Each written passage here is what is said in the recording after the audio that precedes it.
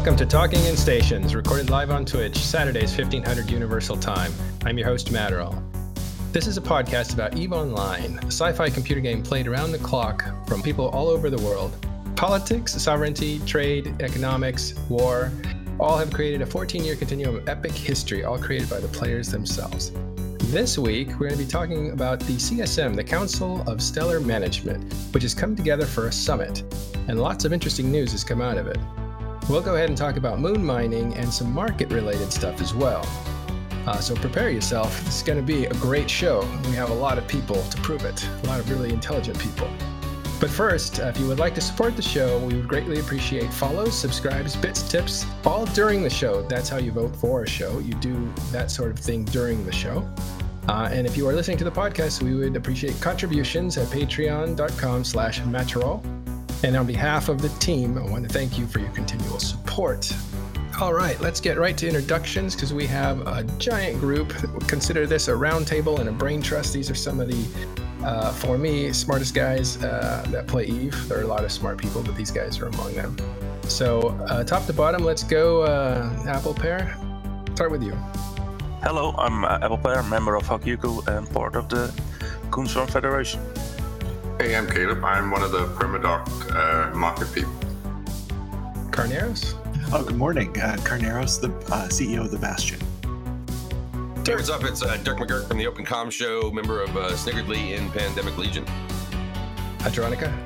Hi, yes, I'm Adronica. I'm the CEO and founder of EVE Mobile, and I'm in Habit in Pandemic Legion. Hi, I'm Yintan. I'm CBA's representative on the CSM, amongst many, many other things. I wear a lot of hats and a lot of ties. Newman? Hey, I'm Newman, director of Hard Knocks Inc. Been on CSM 11 and 12. I'm Seamus Donoghue. I'm a professor in the education department at EVE University. And last but not least, me, Tiberius Stargazer, a member of Dice Corporation within Northern Coalition and staff member over at EVE NT. All right, this is a big one. Lots of people here, lots of ideas, and lots to talk about. But first, we're going to talk about moon mining, and that's where a lot of the news was. And we're going to talk about markets with Adronica after that. And then we'll get back to CSM minutes and go through the minutes and give you some insight on how you can prepare for what's coming. Okay, who wants to open up with moon mining? CCP kind of opened up with moon mining the other day when they had a live Twitch broadcast where they were showing really what the new moon mining is going to look like from anchoring the refinery to blasting the chunk off and kind of what the field is going to look like and sort of the internal mechanisms. I thought they really did a good job with that. So I mean, while we're going to talk about it here, I highly suggest that anybody who is going to be involved in either moon mining itself or the refining process, all of that, to go out and check out that on their Twitch channel when you get a chance. And it's also on their YouTube channel as well, if you're subscribed to that. Yeah, one change they announced for all Citadels there during that stream is that when you anchor in Citadel, you have now start with a 15-minute timer that you can shoot the structure. You don't have to wait at least a day to do that. So that's a nice, interesting change. And they're going to spread that to all the structures, right? Yeah. Yep.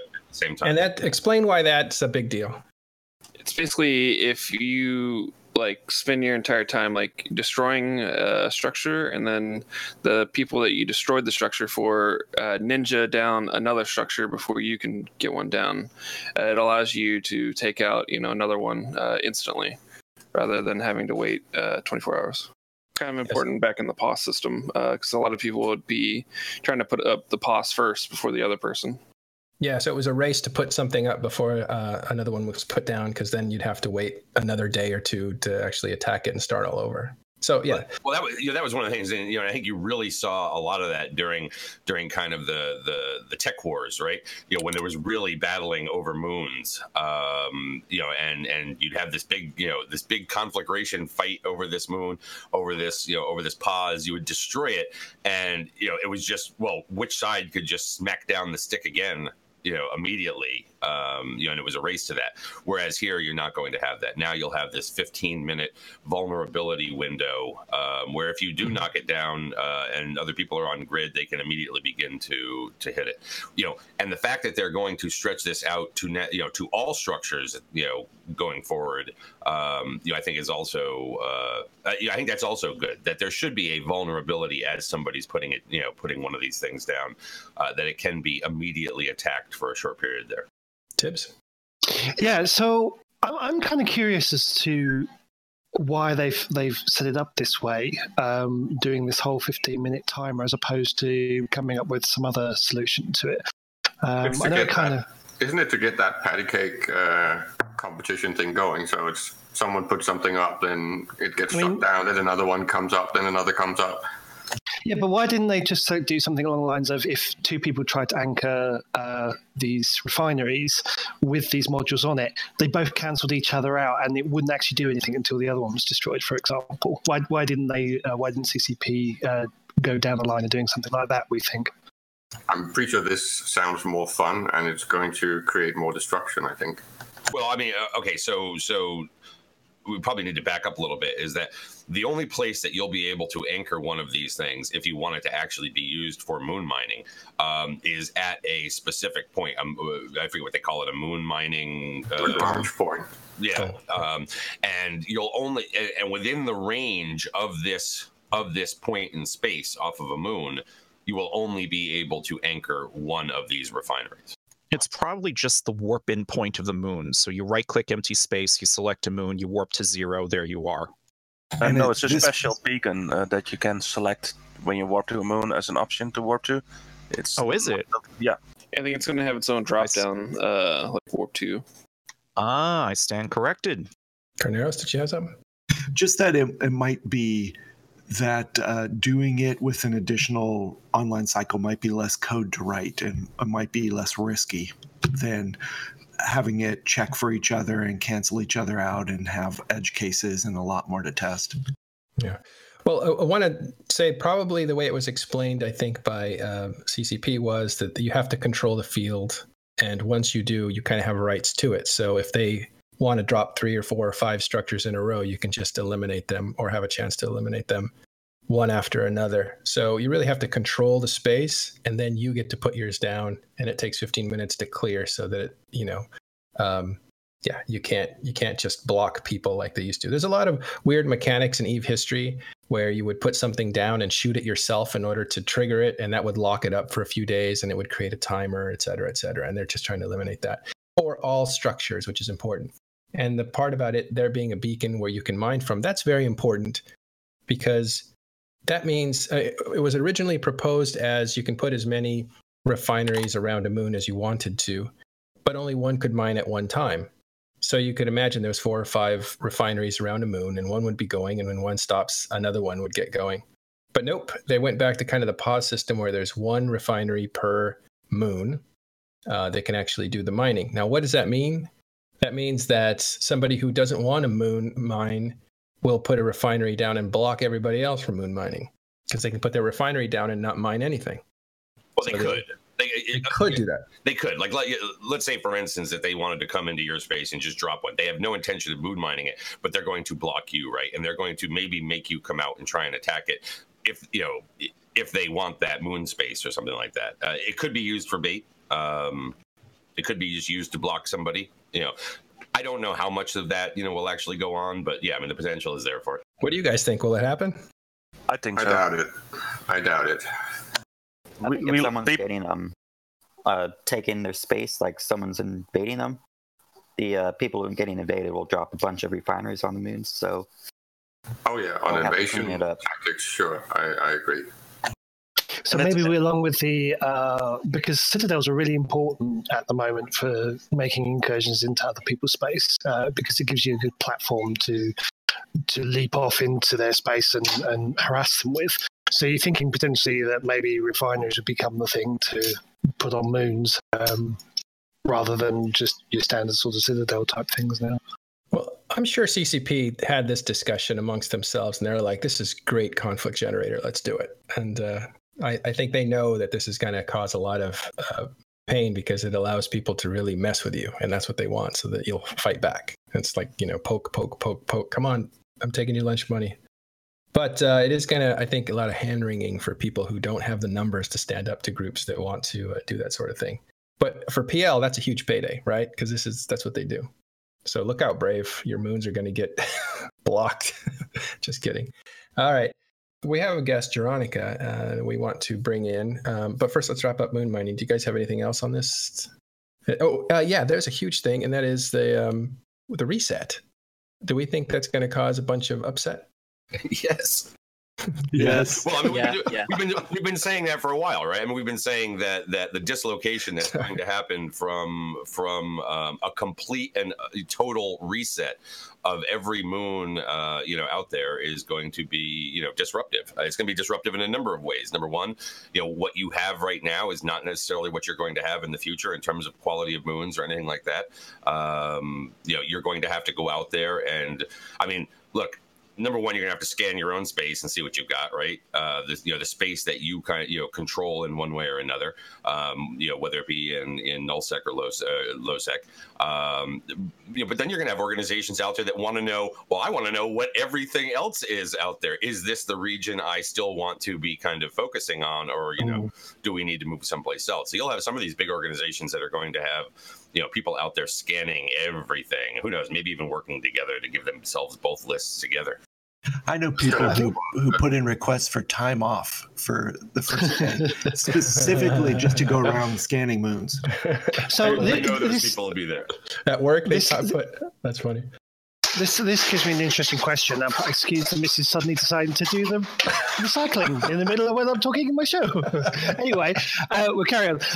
So this is an interesting point. So at the moment, CCP, when they rebalanced and redistributed the moons, when was it? I think it was 4 years ago, 3-4 years ago, something like that. They set them up to give them quite a nice even balance around the universe. Probably maybe a question that CSM guys may be able to answer.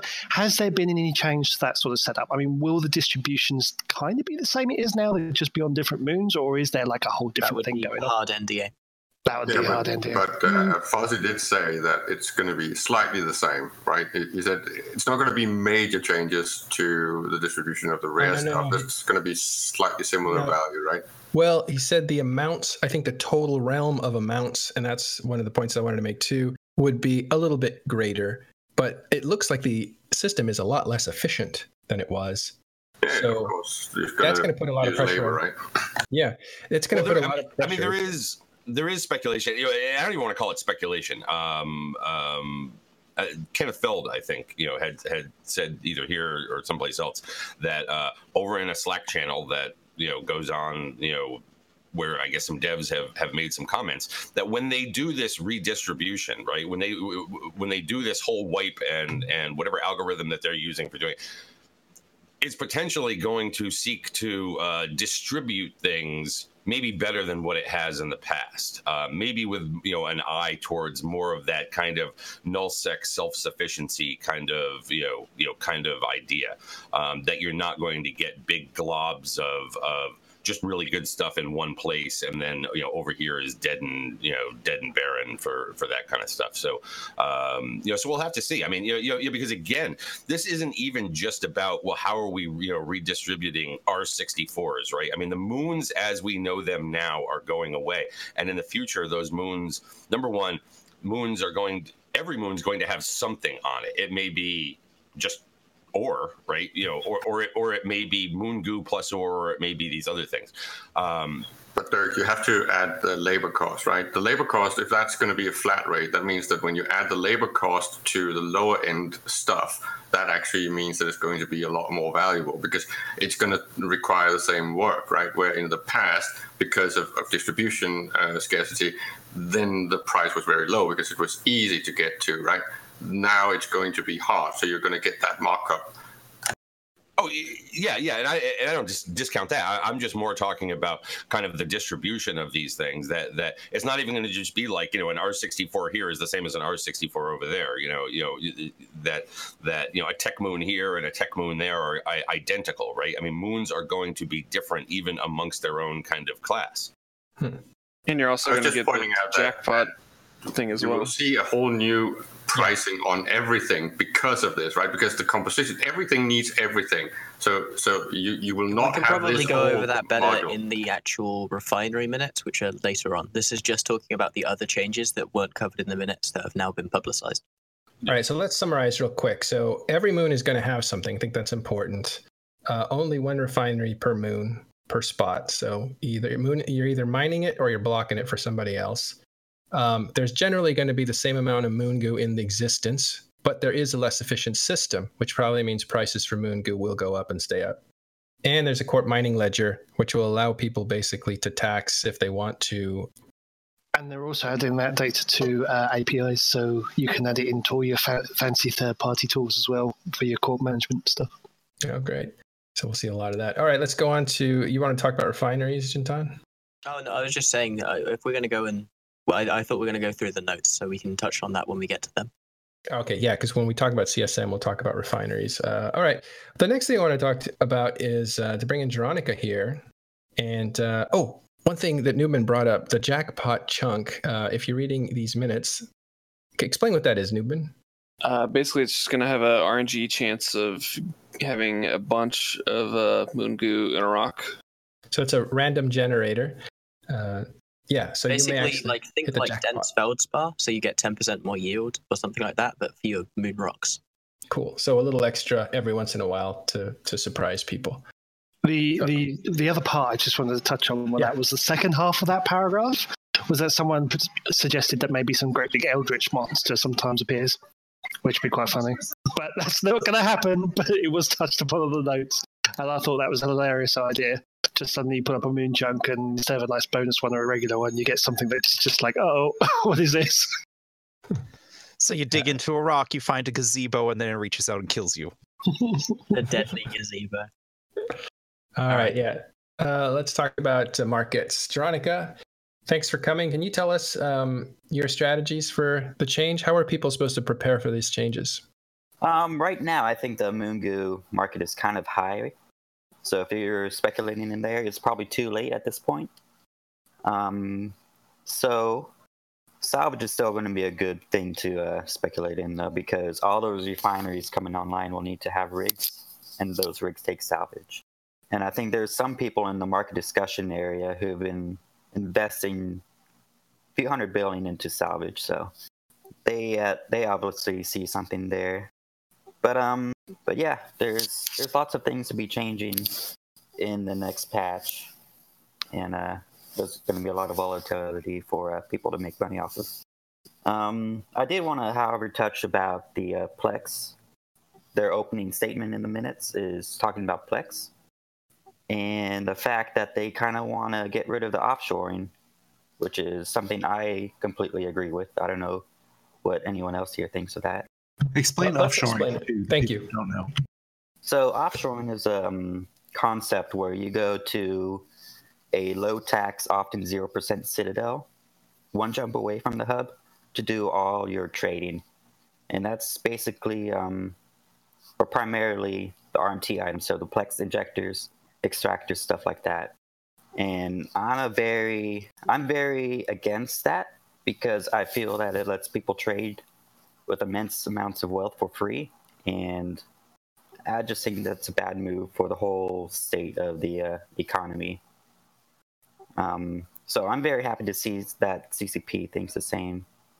Well, you should maybe comment that it's kind of because CCP's pricing scheme is pretty flat and not very dynamic responsive, so it doesn't take into account volume or activity or trade at all. There's no market index like there's an industry index. So that's why offshoring is such a good idea, because you're basically avoiding that tax. But that's an interesting idea. Just so we put it clearly, you're the owner of Citadel or Citadels around the JITA area. So for you, your profit is, say, at 2% because you have it at a low percentage for people who want to trade with JITA. But people who put up Citadels and go 0%, you only need to pay 100 ISK for your trade. That's undercutting you. So you would want to see this gone, wouldn't you? Yeah.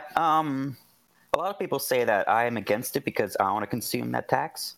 Mhm. But in all the comments I've said and articles I've written, I've always proposed an NPC tax to kind of be an ISK sink for CCP to consume some of the ISK in the industry and markets right now. Yeah. And to be fair, it's not just you that thinks this. Everybody that I've talked to or heard from has said the same thing. I think it's like unanimous agreement that 0% is just too low. Yeah, it's just that there's no incentive to compete in any other way than a race to the bottom, right? Because of CCP's flat pricing model, right? So there's no dynamic. There's no increase in fuel consumption based on activity of a market module, and the same with the NPC stations. They are just fixed and static. It's a dynamic model that would solve this problem and making it a two-tiered one, same as with pricing on industry slots. When you say it's a race to the bottom, you're saying it's a race to cut your tax, your fees for the transaction to zero.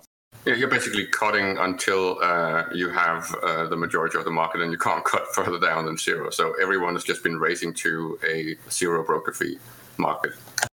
And it basically just reduces the margin in between the buy and sell quite a bit.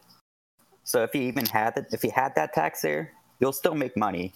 It's just the margin will be slightly bigger to account for that tax. Yeah. Okay. Go ahead. So, is there anybody out there who's actually arguing against this? For maintaining the status quo of offshoring? There's one group. They're called Planet 5. You'll probably see them in the. Oh yeah, they're the ones that have zero taxes. I've used them. Sorry. Yeah.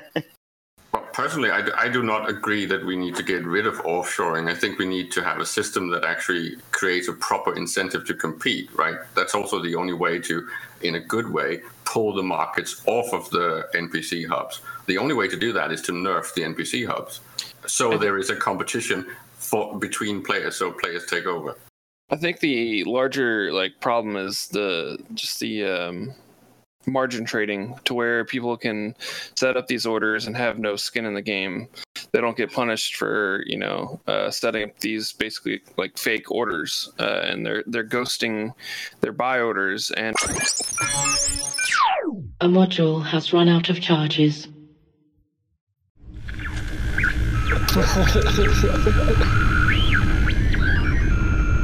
Mike has her eye on these gremlins.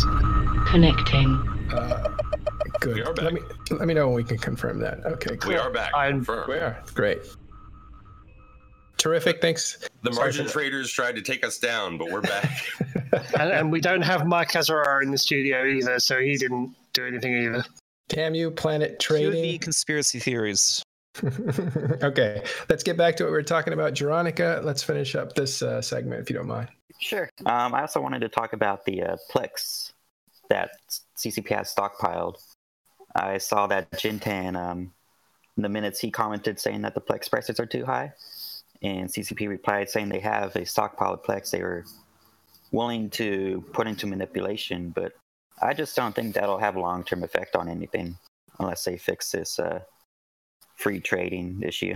Well, is there a problem with high Plex? Does it hurt the game? People think it does. It hurts the game. If people straight up not being priced out of the game because of it, I think that's overall bad, because CCP's all of these changes we're seeing from CCP are trying to get more people online. If the cost of Plex is reducing the amount of people who are able to be online, I think that's overall bad.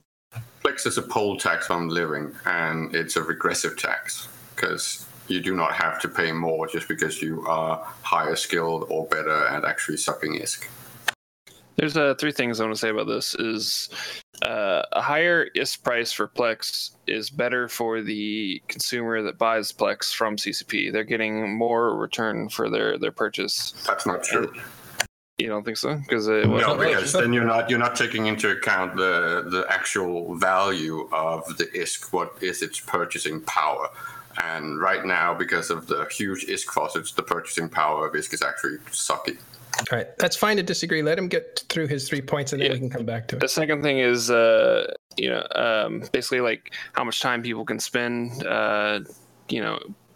playing the game just to make the ISK to Jintan's thing that's getting priced out. And the third thing I think I forgot. I wonder why you forgot. At the end of the day, if CCP is losing like long-term customers to the fact that they can't afford Plex anymore, I think that's bad. But that's just my personal perspective. Obviously, it's at the end of the day their balance sheet and their prerogative to fix that. It's just something that I'd like to raise with them. Which is why they should really start listening to some of the arguments and the numbers that were suggested by Aerith, right? They need to come up with a number on average of what income you need to actually pay for a Plex. Or how many hours it takes to earn that income. Yeah, exactly. How long and on average, that means including all the lower rung and middle class people in you. Well, okay, look. You kind of got to go back to what is the purpose of Plex, right? Plex was not invented as a social welfare program or anything like that, right? It is not. I mean, I'm being deadly serious here. That okay. It was invented to combat illicit real money trading, right? And the vehicle by which they were going to do that, or the method by which they were going to do that, was there are some people who have money in real life and would like to buy their way through the grinding of getting ISK, right? And then there are other people who apparently have a lot of time and EVE that they can go and grind and, be able to afford then, buying those Plex to get their own game time. It never has been about this is for all the people. The point is that it is exclusive right now. It pushes out the newer players and the people that do not yet have access to the ISK faucets. And I would counteract that.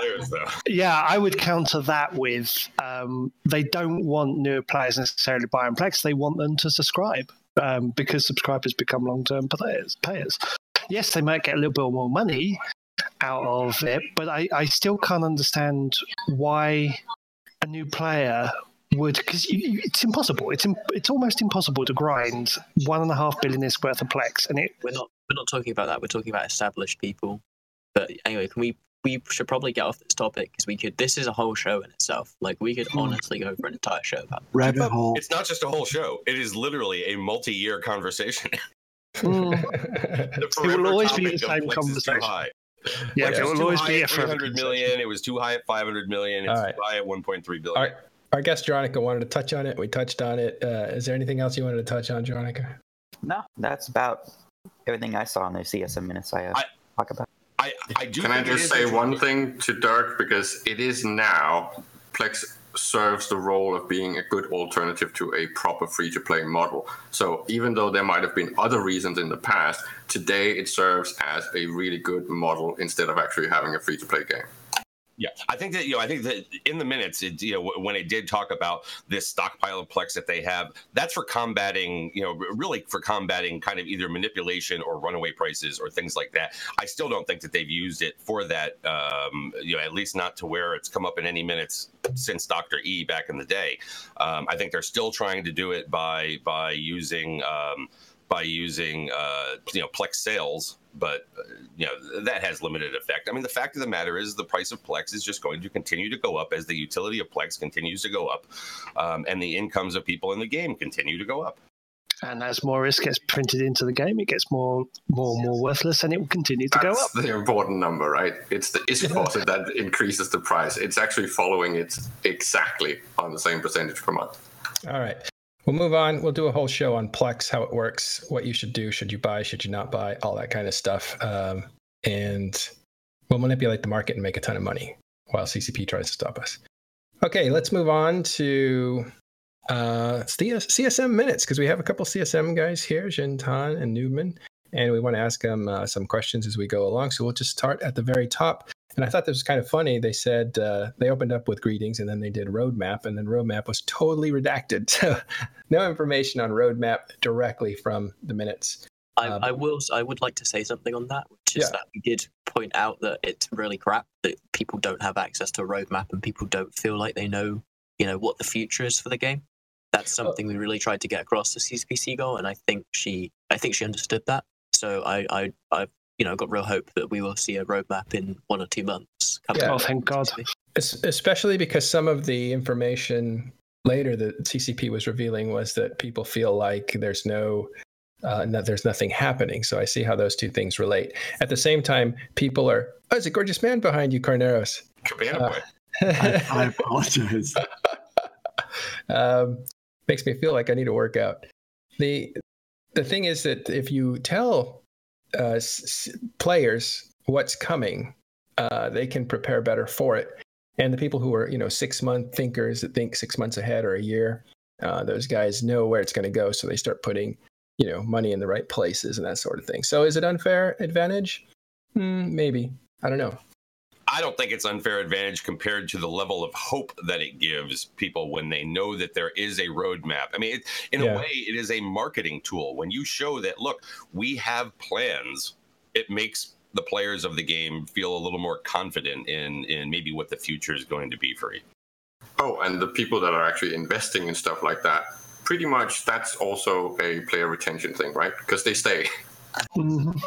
Well, and that's important because this game is a game unlike others where you do real investments for long periods of time. It's not just I'll play this for a few months and see if I like it. I mean, people who play this game seriously invest a lot of thinking into it. They invest money into it, certainly a lot of time into it. And so you want to make sure that your investment has growth potential because you like the direction of the company. So it's kind of like being a shareholder of EVE Online. Is this game going in the same direction that I think it should go, want it to go? And yeah, this is a good investment. I should definitely stick with it. Yeah. I mean, at the end of the day, we give CCP money in the idea that the game will have its longevity and there'll be something for us to play in a few months' time. If we don't feel like there's nothing to pay, we're not going to be giving them that money.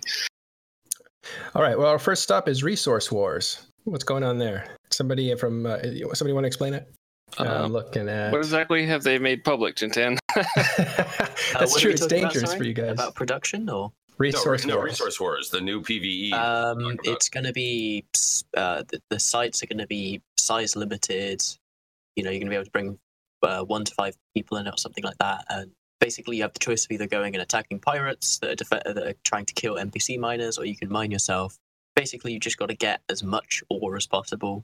I know some people are currently discussing using battle skiffs, and I think that's great. I would love to see that be the optimal solution to the site. Yeah, basically structured PvE. Hopefully, it's going to be below the income level of level 4s by a margin, but it's going to be more interesting than just running level 4s constantly. It's also going to affect your standing as well. Yeah, it's going to fix your standing as well. The real thing that we wanted to bring up is the fact that it doesn't really have right now a mechanic to set up pug groups, so that you can go looking for a group and get together 5 people and go run a site. I think that's something CSP needs to look into in the long term, but Is it going to affect your faction standing or just your standing to these new corporations that are associated with it? I believe it's just, I believe it's a new corporation, but I cannot remember for the life of me. Well, there are new corporations, and it does say that it's going to affect your standing towards them. I just didn't know if it was also somehow going to affect your... Their war is successfully... The Imperial War Reserves, the State Military Stockpile, the Federal Strategic Material, and the Republic Fleet Ordnance. Those are the brands. Isn't that also to level the playing field so everyone kind of starts at the same point? Before we get really in depth into the mechanics, assume that you haven't read the dev blog, which I haven't. What exactly is it? What happens? What happens is these things appear. They're somewhat instanced in that they're limited in space, so only a certain amount of people can participate in any one. You warp in, and you can either mine or defend the miners as they go about their business. And there will be NPC competitors that will come in and try to stop you, so you'll have opportunities to fight or get killed. I guess that's kind of like an incursion type setup, but for mining ops. And this was supposed to be an extension of training, because once you finish the tutorials, there really wasn't much to do. You just go and do missions, and that didn't feel right. They had when they looked at it, they thought that's not a good transition, so let's give them something to do in the environment that isn't a mission. And so this is what they came up with. I believe that's what they said. You're also going to be dropping off the ore into the NPCs. You're not going to be keeping it. Right. So you don't keep the ore. The only thing you get out of this is, faction standing, which is what you said. And you get, what are the rewards for doing this? I believe one of the main things you get is a crate, which is kind of angled towards newer players, and it gives you kind of things that you'd like. We talked about this in the minutes quite extensively, talking about things that new players would want. I'd really like to say if you guys think we missed anything that new players would need to kind of help them get forwards in the game, please go and contact us. We talked about skills, we talked about some way to train faster, talked about ships, talked about fittings, things like that. It'd be great if we're missing anything for you to hang us up. But yeah, the base rewards are going to be ISK, LP, and standing. Yeah, but the LP can be traded in these crates, which are not random. I will repeat that again. The crates are not random. They are a set loot table. Sorry, they're a set loot list that you get per crate. It's like a dish set that you buy at Macy's. Why would they put it in a crate and not make it random? I don't get that. It's basically so you only have to click once, otherwise you'd have to get every single item. Like, how annoying would that be? Well, then don't call it a crate. Call it don't ignore the entire rest of the games industry's setups. Call it a package or a.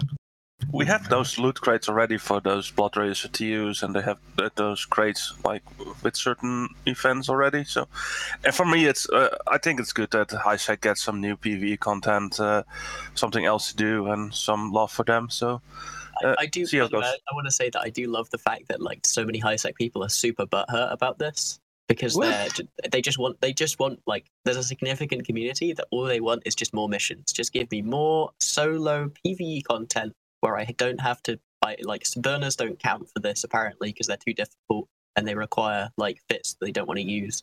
It's just like they want more stuff they can do in their Raven. That's it. But how much of the feedback that the CSM is getting does that actually reflect that? I mean, is it a small part of the like HiSec communities that's saying that, or is that a large part, like a really large part? I don't know. We can't really contact the HiSec community. They're also quiet. I think this is also a topic for a different show because I really love this topic, and that is somebody, I think it was Ancient Gamer Noob, brought this up, and I thought it was brilliant, and that was, look, we don't move to cities to meet everybody in the city. We move to cities sometimes to live among many other people, but just to be there by ourselves. And I think that EVE is kind of that world. That's what virtual worlds are. It's just one among many. So some people just want to do their thing, and missions are their thing that they do, knowing that there's a bigger, wider world, more political world around them, that they're part of something, but they don't actually have to engage it. And I think it's a big. And there's room for that. I mean, there's obviously room for that in EVE. I mean, this PvE thing that they're putting out here with Resource Wars, is just a different form of PvE, and and it's a form that you can apparently group up with other people. It's just another new thing. I mean, Jen is right. There are a lot of people out there that ask for it, because missions are what they know, right? It's the known versus asking for, say, the unknown. So they have been asking for those to be updated or to get new missions, put in, because it's easy to ask for that. Yeah, the thing is, we've tried to get feedback from the community. Like, we had a PvE roundtable last year, and kind of the main feedback that we got from that is people wanted more social PvE like this. People wanted more ways to kind of work with small groups of players and kind of go have fun in HiSec or in LowSec. Well, there's a caveat though, and I think Incursions kind of proved this to me. When Incursions came around, I thought it was the best new gameplay in a long time, and this is right after Apocrypha, right? Because you could group up with people that you didn't know, and you didn't have to become their best friend. You didn't have to give them a blood sample to be able to be trusted by them. You really just kind of got into the game, and there was a talk channel, so you could actually be on voice comms to coordinate your strike force and play with them. And then when it was over, you could go away. And it was like, free sex in the 80s or 70s, where you just meet somebody, it's a short thing, and then you go on and you do the rest of your life. It wasn't this... I was born in the wrong decade. Yeah, I know. I don't have to commit myself completely to knowing who you are and that sort of thing. And that kind of stuff is necessary for people who want to basically live alone but have a social life. My God, I've gotten off track. Let's talk about quick recovery. That Sex in the 70s thing was sounded good. I was like, I was intrigued. I was 7 years old. What do I? We were talking about Resource Wars. We were one question that kind of came up is this going to encourage more new players or a greater percentage of new players to move into career mining as their choice for EVE? Well, Yeah, potentially. I think I'm more hoping that it just breeds more small groups. Like that's really what this is for. This is a reason for people to work together. I'm just hoping it makes those social corporations in HiSec actually do stuff together. Yeah, totally. Yeah, and become more of a real corporations. Yeah, totally. Because we got to kind of treat HiSec as what it is. It's the nursery for where people build their connections and build their corporations and get together and eventually move on to whatever they do and start creating content for other people and start creating content for themselves. Well, that's not condescending. Well, no. How was that condescending? That's what it should. Well, that's what it should be for. But it's like. If people are going to start making their connections, when they start getting into the game, that is where they're going to do it. Like, you popping around your local systems and you bump into someone and go, hey, and you start a conversation, and then all of a sudden you've got a corp together or something. And I think more of this stuff is probably a really good thing for the health of the game overall, more competitive options. But again, totally right, there is certainly going to be a core element that all they want to do is log in, run their mission, or mine their belt, or whatever, and not talk or interact with anybody. And I guess CCP's got a really difficult balancing act, trying to appeal to both audiences, because it's not an easy thing to do. Yeah. All right. We're going to skip the EVE economics. We talked about Plex, and again, we can spin that off to talk in a deeper way about it. So let's go to structures, though. They're going to change up the timers. What happened there, Jinton? We're skipping all the way down to refineries, okay? No, actually, this is just structures where the vulnerability timer is going to be spread, the 15-minute one. We already talked about that, but they did say in this section of the notes that they were basically going to focus on jump bridges, Sino jammers, and Sino beacons so that they could actually replace the player-owned structures, the pauses of the past. So they are still on that path to eliminate the old structures and totally replace them with the new, right? I think that's still the plan, yeah. Yeah. There was some talk, and I read it a couple times. I couldn't quite get my head around it. Is it true that there are a lot of dead structures out there that people don't use, or is that just... It's not that. That's not what we're talking about immediately. We're talking about the lack of maintenance that's required that will inevitably lead to that. Because we're not seeing it yet because structures haven't been out for that long, but we know this is going to be a problem. Like every single nullsec organization has a plan that if they get invaded, we're just going to spam our own space with structures and just fucking make your life hell. Try and grind through everything, make people spend 1 million+ man hours to grind through every piece of shit that we put in our space, and that's just horrible. Well, I think terrible mechanic. I think you saw a little bit of it, with the Northern Incursion or whatever the heck that was, with the Roach motels that the Imperium was spreading around up there, right? These are all things that required, no maintenance. They just sit there. Not that they can't be used, but, generally they were, just sort of left out there all over the place. Yeah. I think we also talked a little bit about just having a little bit of logistical maintenance for all structures. That's what the CSM wanted. So basically, you'd have to at least fuel it or something.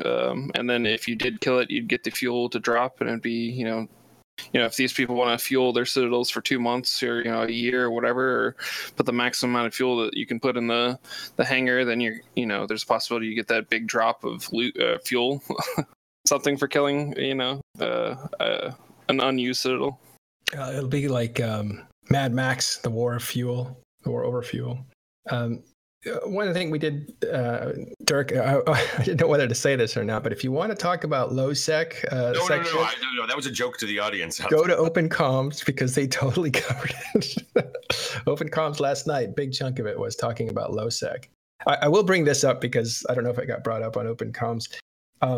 People seem to think of low sec in terms of there's not enough content in it for the PvPers, but how come I never hear any criticism on low sec having an incentive for high secers, guys that want to basically play in some kind of safety?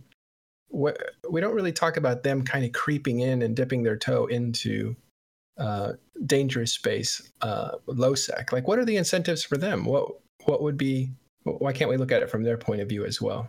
I think when it comes to low sec, there's a lot of different points of view to look at, and in the end, you still come out with It's always been bad. It's kind of it's going to probably get worse because of this moon situation changing, or it's going to change in a different way, whatever. But it's still going to be kind of the redheaded stepchild of Eve. I mean, do you mean asking what you want in terms of like PvE, which we specifically talked about in that, multiple things. We talked about how standings are a real barrier for people getting involved in F-War, which is, very much a high-sec bound issue. Like if you're a high-sec player who's like, oh, I want to try out faction warfare, you can pretty easily tank your standings and basically be locked out of where you might have lived before. We would really love them to put the let me actually check to make sure that's not been NDA'd out. Second. Well, isn't it that like taking notes?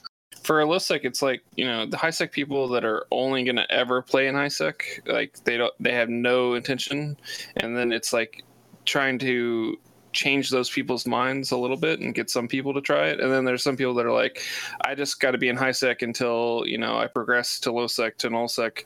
Or then there's the new player that jumps straight into null-sec. There's just different mentalities, I think.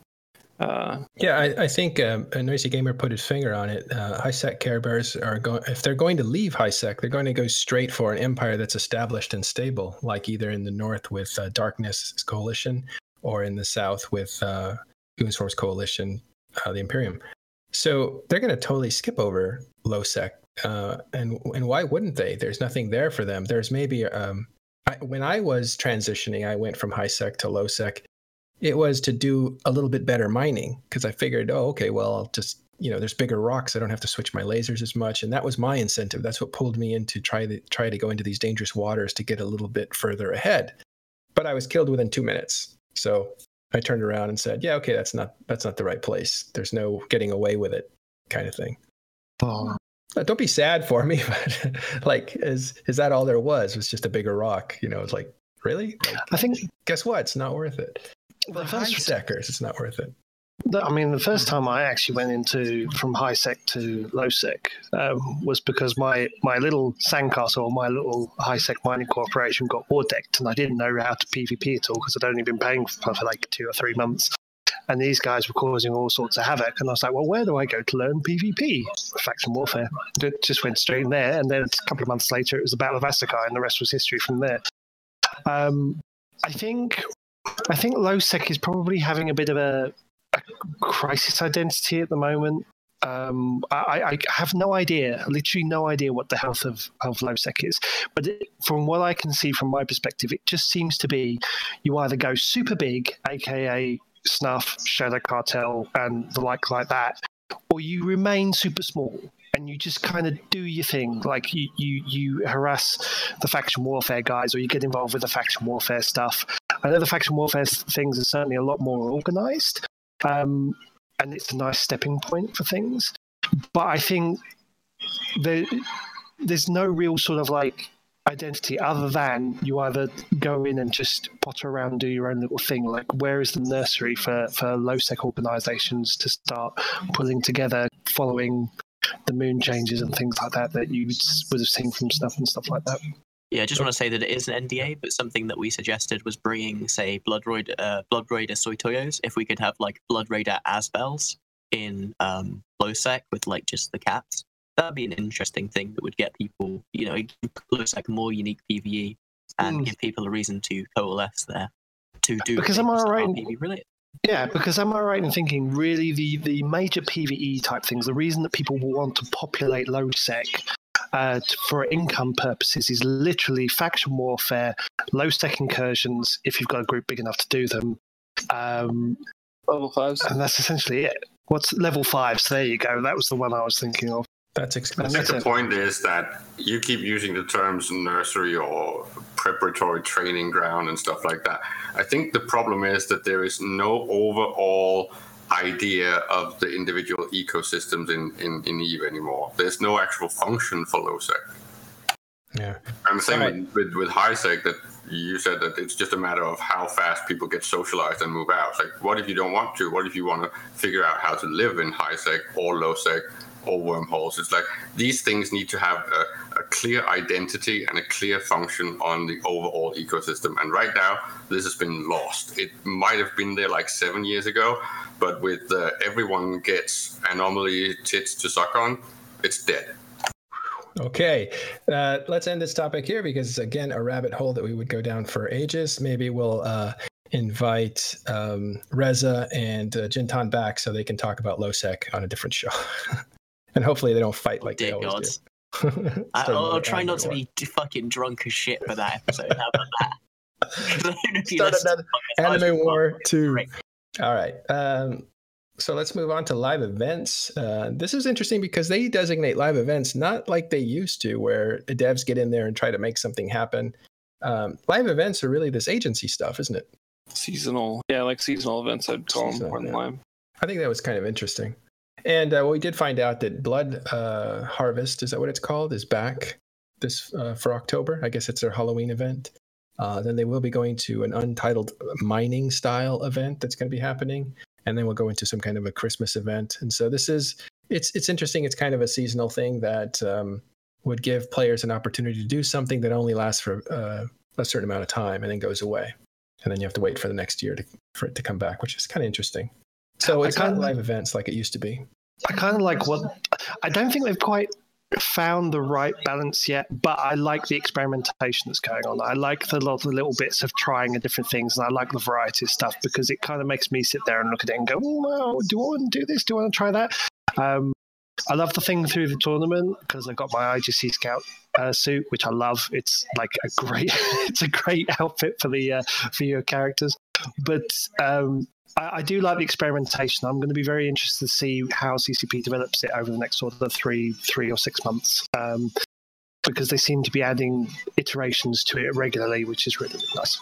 I mean, it has somebody a team now as well. A team is solely responsible for it. Team Event Horizon, and that was it was kind of before it was one of the team's like responsibilities for a different team.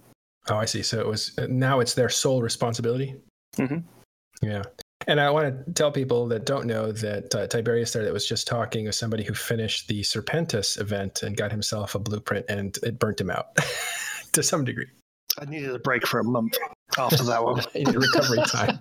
So there's a lot of content in these things. Literally, my only note out of that Team Event Horizon part of the minutes was I had it highlighted. Steve added that it would be cool to have an event about salvaging. And then I just moved on. You know, one of the biggest independent corporations in EVE Online is a corporation based around salvaging. And all they do is pair up mission runners that don't want to salvage with new people that don't want to fight. And they can, put those two together and they get to go and salvage and make money. And the corporation makes a little bit of that cut. And they have over 500 people that... no way. Yeah, but it's one of the things that for new players that join the Imperium is the first thing people say is go salvage. It's an easy way to make a lot of money, especially with the prices that are there now. And there are a lot of players also that don't want to salvage, so they pair up with like super carry ratters or carry ratters and then salvage the sides behind them. And it's a great way for new players to make a decent amount of ish to get them into other things. Yeah, I like. There's a mentor. When I first started, there was somebody who mentored me and was doing his level 4 missions or something, and he was just letting me go and loot the wrecks and stuff that I didn't even have salvaging skills, and that was actually kind of a bonding experience. So yeah, if you could arrange something like that, I think it's pretty cool. But it is a little forced to have a salvaging game because it sounds like you're at a company picnic and there's sack races and there's all these really like forced, fun things to do. It just seems a little bit forced. All right, moving on to, did we cover structures and timers? Because we've kind of touched on it a few times. No, not directly. Not directly, and that's probably a pretty big topic. So right. I mean, because one of the things I believe it was before the summit that Seagull's video postcard thing came out where it's like we hear these issues out there and the stuff about structures and timers and whatnot that they were supposedly going to be working on sooner rather than waiting until structures were all completely done. And the first step of this, I believe, was this particular part of the conversation at the summit where they were talking to the CSM about this stuff. Yeah. Yeah, in terms of vulnerability timers, I think the exact words I used were You know, this is choking your game to death. Is that all? Nothing hyperbolic? No, I think that's genuinely serious. It is choking the game to death. Like, that's why, if you look at what I said in the refineries thing, you know, they was talking about, you know, having it as a default as 20 hours a week. And I was like, that needs to be like, those are rookie numbers. That needs to be 16 hours a day. Mm-hmm.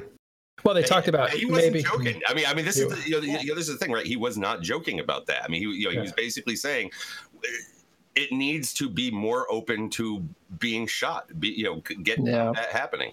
I mean, certainly the initial reinforcement, like the first bit where the attacker goes, hey, you know what? We want to go and screw with those guys, so we're going to go over there. They should be able to go in, hit it, come out, and then the defender gets the time that they need to. Then you hit it. Whether you have a third one or not is debatable, but certainly the initial attack should always be on the onus of the attacker, and then the secondary defense should always be on the defender, as far as I'm concerned on these things. You have to give the attacker the prerogative. Exactly. And because if they don't have the prerogative, if they look at a timer and sit there and go, that's at 3 o'clock in the morning for me, or that's on this time for me, or it's in the middle of a week and I'm going to have to take a day off to organise this, they're not going to do it. Whereas if they log in and go, hey, who we can do? Oh, we're going to go screw with these guys. Let's go screw with them and reinforce that structure and go, okay, we need to be back on this day. Cool, fine. But at least they control the initial engagement. And that's the important thing.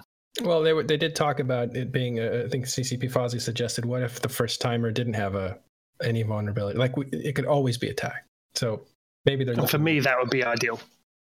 I think we all wanted that. Yeah, and CCP Fozzie says here, he then asked the CSM how they felt about a hybrid system based on the POCO.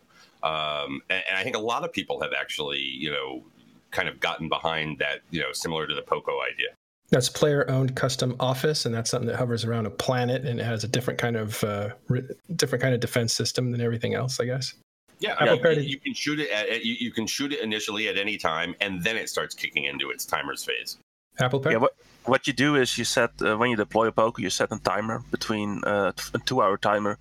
When you want the POCO to come out of reinforce, you can say between 1 and 2 EVE, or 1 EVE and 3 EVE, etc. You set a timer. It can be shot any time, but you decide when it comes out, so you can defend it at that time. There's also something on the notes that says there are a large number of design assumptions based on structures not always being vulnerable, such as defenses not being automated. Yeah, that was a conversation. It's just that the original design documents and kind of thoughts around Citadels, were based around the fact that the vulnerability timer would be small. So it's going to take. They believe it takes more work to make it work with the current mechanics. I disagree, and I think they could solve a lot of these problems by literally just saying Citadels are always vulnerable now. Or maybe you just have an invulnerability period of 8 hours. You can put it in a day, and just the other 16 hours it's completely vulnerable. I don't like the way it is right now, and I think it's actively harming the game. Yeah. There's something else you brought, so we're going to skip a little bit over to null-second sovereignty. You also brought up in a strong way that Entosis isn't healthy for the game. It's not promoting healthy habits for people, and you would like to see it. Once again, I will quote myself. Yeah. Entosis is a fundamentally broken mechanic that will never work within the concept of EVE Online, due to the fact that it forces gameplay which is not seen anywhere else, and is, for a good reason, not seen anywhere else. It reduces combat and the ability to hold grid from you holding, overall combat superiority in an area to you being able to kill, 2 or 3 specific points of failure. You are not encouraged to destroy your opponent's ability to fight. You're encouraged to destroy your opponent's ability to keep 1 or 2 people alive. All right. And that means that you have this degenerate gameplay. Your mic is kind of you're digitaling out, but I think it's okay. We understood it. And what was interesting about that was you said that, but also that CCP kind of agreed. They're like, yeah, and it kind of seemed like they were insinuating that they might phase out Entosis down the road. I don't even think it's an insinuation. I think it's an absolute guaranteed thing that's going to eventually happen. The question is the timing of that, right? Everybody is saying, please make the timing now so we can get back to something blowing things up that isn't this, right? But CCP Larrikin, also said after that point, and this is from the minutes, CCP Larrikin proposed allowing ships in Tosising to be able to receive remote assistance. Yes, please. But out with like a 50% remote repair impedance, and the CSM generally agreed it would be better. I think a lot of people think that let there be some sort of remote. I mean, otherwise you just get what we have now, and it's just. But whatever. Yeah, if they're eventually going to do away with Entosis, then maybe that doesn't even matter right now. And do we really want them spending time on it? Eventually, we in the summit we kept laughing at the phrase of near future, which is like 6 months to 3 years. Yeah, exactly. Wow. So yeah, in the near future, maybe they'll get around to fixing Entosis. Well, again, I want to go back to that. What is your gut feeling? Because Seagull's last missive to everyone, and I understand that I believe she's out on leave at the moment, but was basically, we hear you. We're going to move up our timetable in addressing some of these things. We were going to wait until all the structures were complete. Do we think that is being moved up? I mean, should we expect something in a legitimate near term? I don't necessarily mean by year end, but 6 months. As I put in my summary, I don't think we're going to see anything in the next 6 months that will address these choking concerns to the game, and that's why I came away from being so disappointed. We'll come back to nullsec in a few minutes. Let's get back to community, which is another thing that came up, and I thought that a few things came out, and I can just read through these really quick, and you guys can comment if you want to. We did talk already that people perceive that nothing's happening and that FanFest was underwhelming, and we actually had a show on kind of FanFest and how it did seem a little bit underwhelming because there was no new material. It was all review of the year before, and that's a change from before. Used to be kind of a big hype fest where they show you a brand new beautiful trailer. They'd get some buy-in on this vision where they were going, and it just gave you were super hyped up for weeks after FanFest. And this time it's kind of the opposite where you're like, yeah, I heard all that stuff. They did confirm some new things, and all right, back to the game. There wasn't that. I think it's intentional. I don't think it's just happenstance that it's underwhelming. I think they're focusing more on celebrating the players and a actual community party kind of thing, rather than tying the dev cycle to FanFest and when the releases. I mean, this past FanFest we had a bunch of release information come out 2 weeks before FanFest, and it allowed them to talk to the players at FanFest about what they thought. So it kind of felt like a review because we had the information. It wasn't given to us on Thursday or Friday or Saturday, but we actually had it before FanFest, and we could talk about it at FanFest with devs. Right, yeah. You're not just talking about the hype, you're talking about the details, you've actually had some time to process it and be able to discuss it with them, as opposed to just seeing something on a screen, the whole audience cheers, but nobody really understands kind of. Yeah, they're just... Which from a design point of view, from somebody that's sitting there having designed these sort of things and wanting to unveil these things and have meaningful conversation, which let's be honest, FanFest, for developers getting FaceTime with their most ardent players is top notch. There's no other place really other than Vegas and EVE Down Under where they get a chance to really, really do that. And for a developer point of view, that's great. From a marketing point of view, it's awful. I consider it absolutely terrible because last year I went to FanFest. I knew exactly what they were going to do. I was like, okay, new things. Let's see what we've got. Blood Raiders Soyotos. And that's literally the new thing I walked away from FanFest. If you went to some of the side stuff, then there were little tidbits and things here and there, which were pretty cool as well. But that's only if you went to the side stuff. And I think from a developer point of view, brilliant. It's great because it really does give the developers that point to do that. But I think from a marketing and a hype point of view, it just falls flat on its face every single time.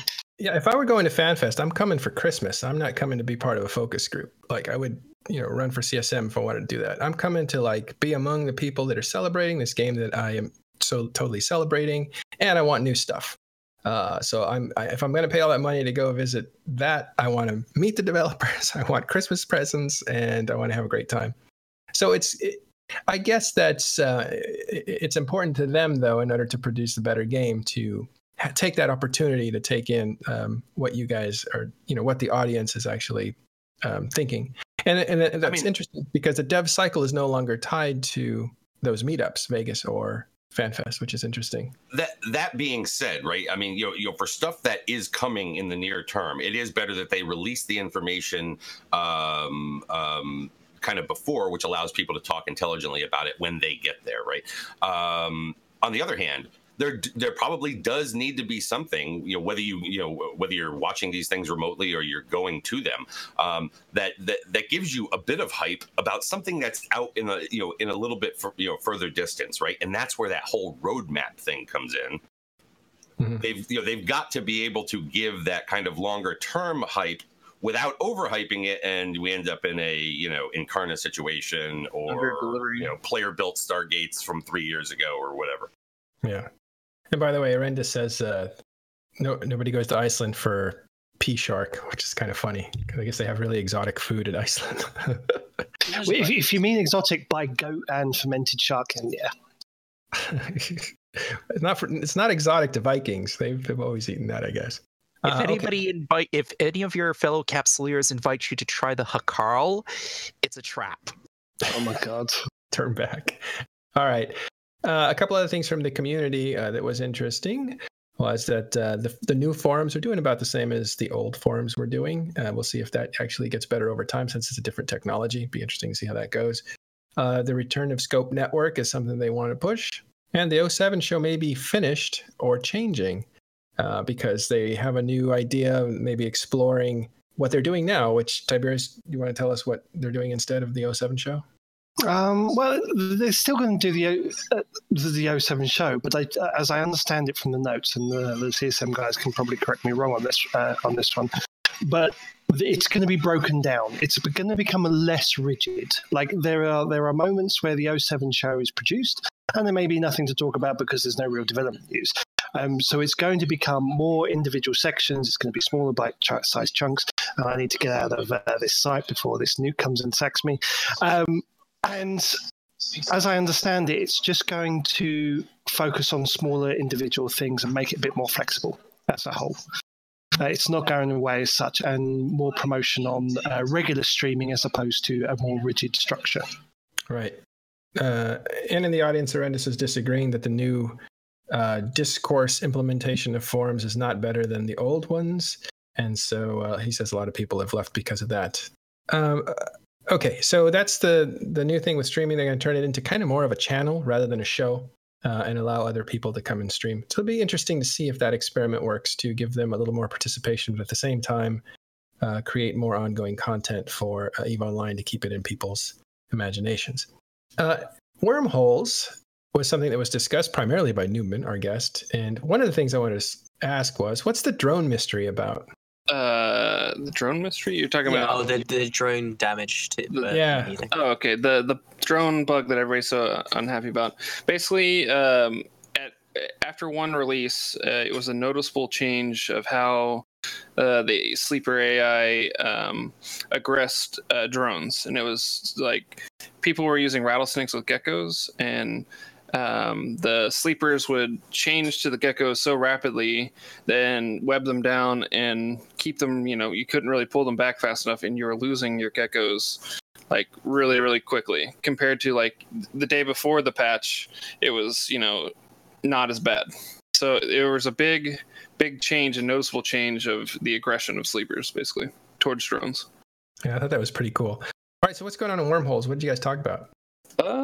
Basically everything that I've said for the past couple summits. I don't beg CCP to, produce these kind of things that I want or the community wants, next month or whatever. It's just like when they do get around to, finally saying, hey, we're going to do some stuff for wormholers directly, like maybe they can go back through the summits and through the recordings and stuff like that and have like, something to start from.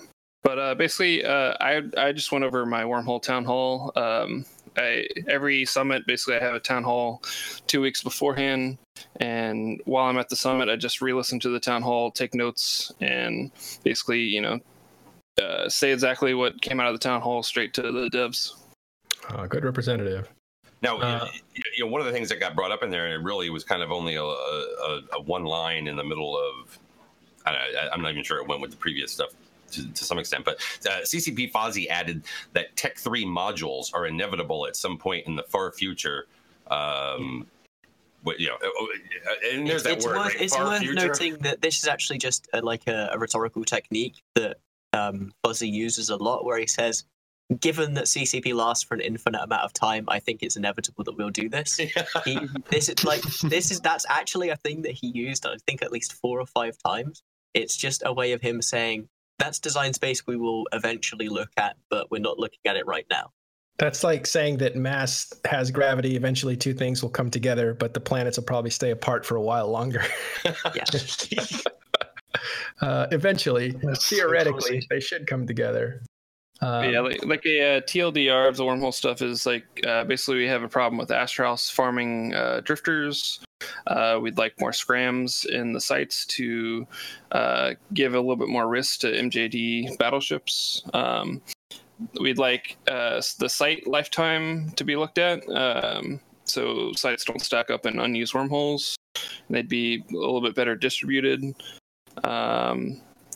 We basically talked about the medical clone issue that got fixed. But people that have medical clones need to be retroactively kicked out of the wormholes, citadels and stuff like that.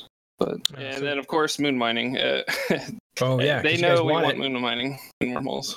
They kind of said they are thinking about something scaled down for you guys, right? Yeah, I mean, we don't want the same rewards and the same resources that nullsec and lowsec get. We just want the activity, right? We want to have the scheduled mining op thing. It would give corps, income and stuff like that.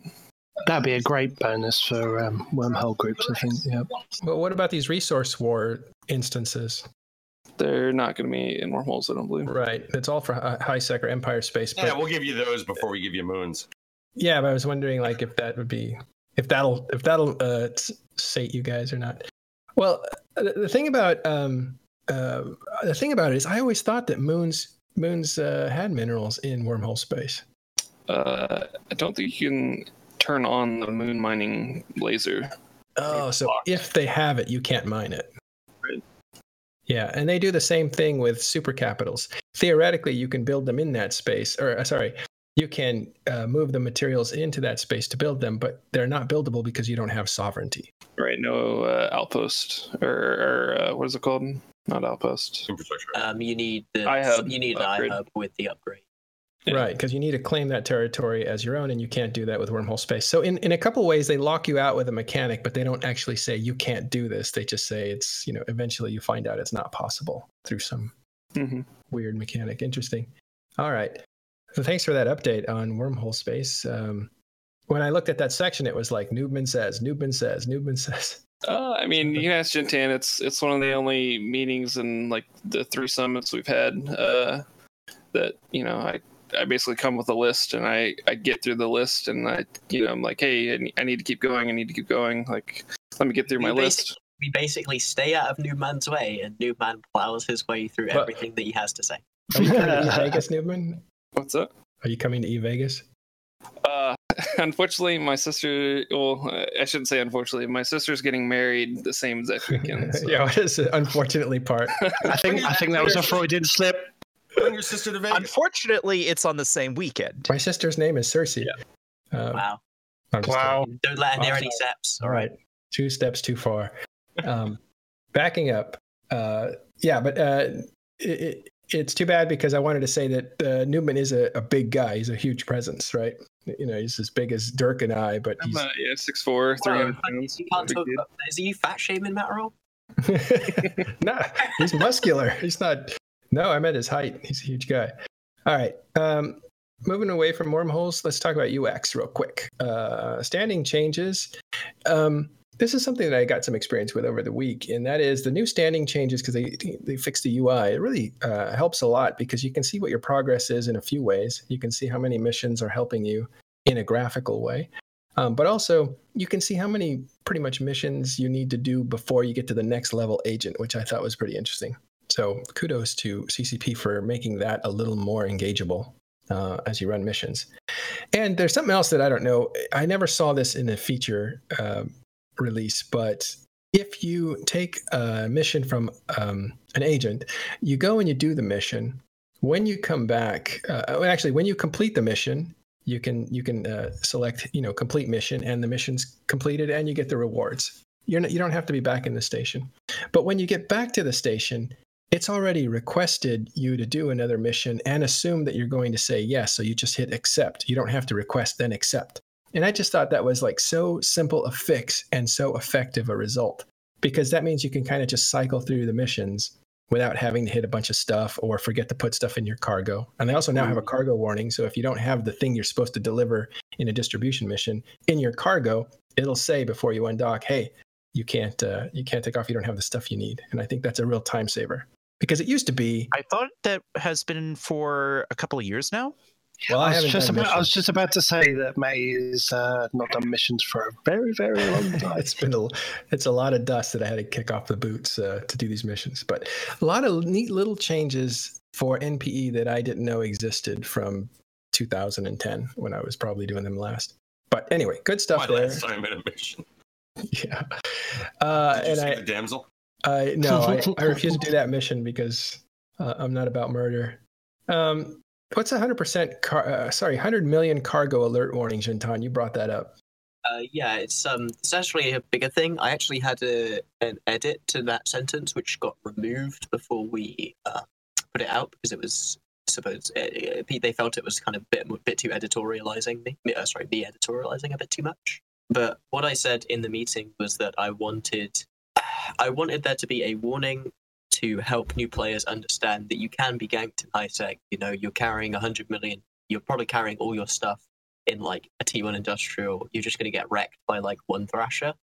And I wanted to make it clear to CCP that I thought that there was a kind of a drive to nerf ganking mechanically in order to stop new players from getting that bad experience and quitting the game as a result of that, when realistically the problem from that is not at all mechanics. It doesn't matter if it's, if it takes 2 Thrashers or 1 Thrasher to kill a T1 industrial.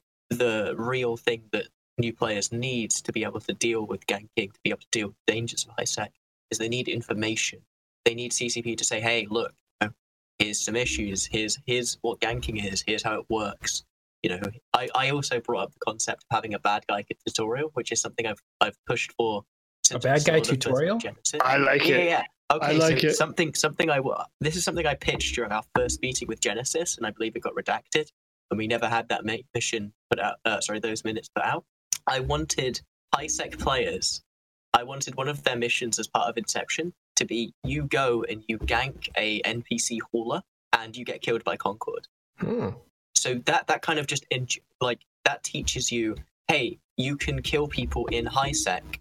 That is a thing that you can do, but this is the response of it. This is how it works. But it teaches that from the fun angle of, I get to kill someone and the cops kill me. Haha, fuck the police. That's awesome. Isn't that so neat? I want every player to experience that because it sounds so cool. It should be it's said, so amazing.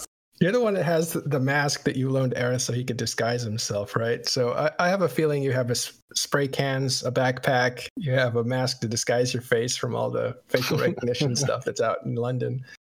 Anyway, so it totally suits your personality. I tell you what, actually, funny enough thinking that, I had no appreciation to actually how fun ganking was until I actually tried it out myself. And so I like the idea completely resonates with my own experience. It's like, I was like, filthy gankers, how could they do this? Oh, I'm ganking someone. Hey, this is fun. Let's do this some more. You guys are like, I didn't know I would like the vampire lifestyle till I tasted blood. Exactly. High sec ganking is so much fun. I have not for nothing and all the Formini love there. It's getting very close to real -10, so that's a goal for me. But Well, Wolfglen struck again while we weren't looking. Thank you, Wolfglen, for a generous contribution, and thanks, Newman, for subscribing. He reminded me that I could subscribe too, so I did. Thanks, guys, that are putting in that kind of stuff for the show. All right. Let's move on to the next thing, which is balance. We want to talk about balance. And Well, actually, let's just go through some of the stuff that was kind of fun, because at this point there was a lot of like ideas thrown at CSM was throwing a lot of ideas at CCP. So there's like Aerith brought up a hairdryer module where you can basically burn a different ship. Well, you can apply heat damage. You can apply heat damage, which means what to their modules? Mm-hmm. Okay. Which kind of is interesting, because if you apply too much heat damage to a module, you burn that module out and make it useless. So it'd be like attacking modules instead of attacking a ship. He calls it the hairdryer. That's funny. That's hilarious. But CCP replied that a similar idea had emerged in the past, but they haven't found a way to make it work that felt good for everyone involved. Now, I assume they mean like felt good for like the developers or something like that, right? Felt visceral. As opposed to it felt good for the players involved. Yeah. Well, it doesn't feel good when all my modules get burned out. Another visceral idea was a berserker ship where you can do more damage, but you are susceptible to getting damaged faster, which was kind of interesting. Isn't that polarized weapons? Yeah, isn't that not polarized weapons? Or another way would be the lower your health is, the more damage you deal, or the faster you attack, or something. That's the way I read it. Oh, the way I read it was you're taking a lot of damage, and therefore you're kind of dishing out, some extra damage on your way down, sort of thing. Now, one of the things that I think it said in there was something about they were afraid of how it could be gamed or something like that. And I was too dumb to understand how it could have been gamed. But gankers will just love it because they'll be able to turbocharge all their ganking ships straight off the bat. Basically that. Yeah, your friend can shoot you down to low health, and then you start the battle at this high DPS. It's like you hype each other up, pounding each other's shoulders, and then you jump in and terrorize. It's like football rituals. And it's funny because this is why we can't have nice things in EVE. This is a game made by Vikings, and there's no berserker ship. It makes sense to me. And then Newman brought up a sleeper line of sleeper modules. Yes, I'd like to read straight out of the notes. Basically, CCP Rise, it said, he asked the CSM if they had any ideas for new ships or modules, things that would make cool additions to the current ecosystem. And it says, Newman brought up an idea of having a complete line of sleeper meta modules, as well as like sleeper holes as well that could, and Ozzy said, they could have the idea of basically changing what the ship does or what the modules do in different wormhole effects and stuff like that. I mean, that doesn't have to be attached to that. That doesn't have to be the gimmick of it. But basically, Rise says in the notes, like, this is exactly the type of idea that they were looking for. And that was one of my favorite things of the entire summit was the possibility of, a new line of, wormhole, stuff that comes from wormholes. Yeah, I thought it was interesting how that could actually mutate into something that's different. It reminds me of the effects generators on Titans, although that doesn't get used as much as you might think. It has. I've seen it used. NC used it a couple times, and it did save some lives by changing the nature of the way damage is done in that system through the use of a Titan booster. So I have seen it work, but I haven't seen it widespread, and certainly people don't require it as part of your training as a Titan pilot in NC at least. Beta modules is something that Jintan brought up. What was that?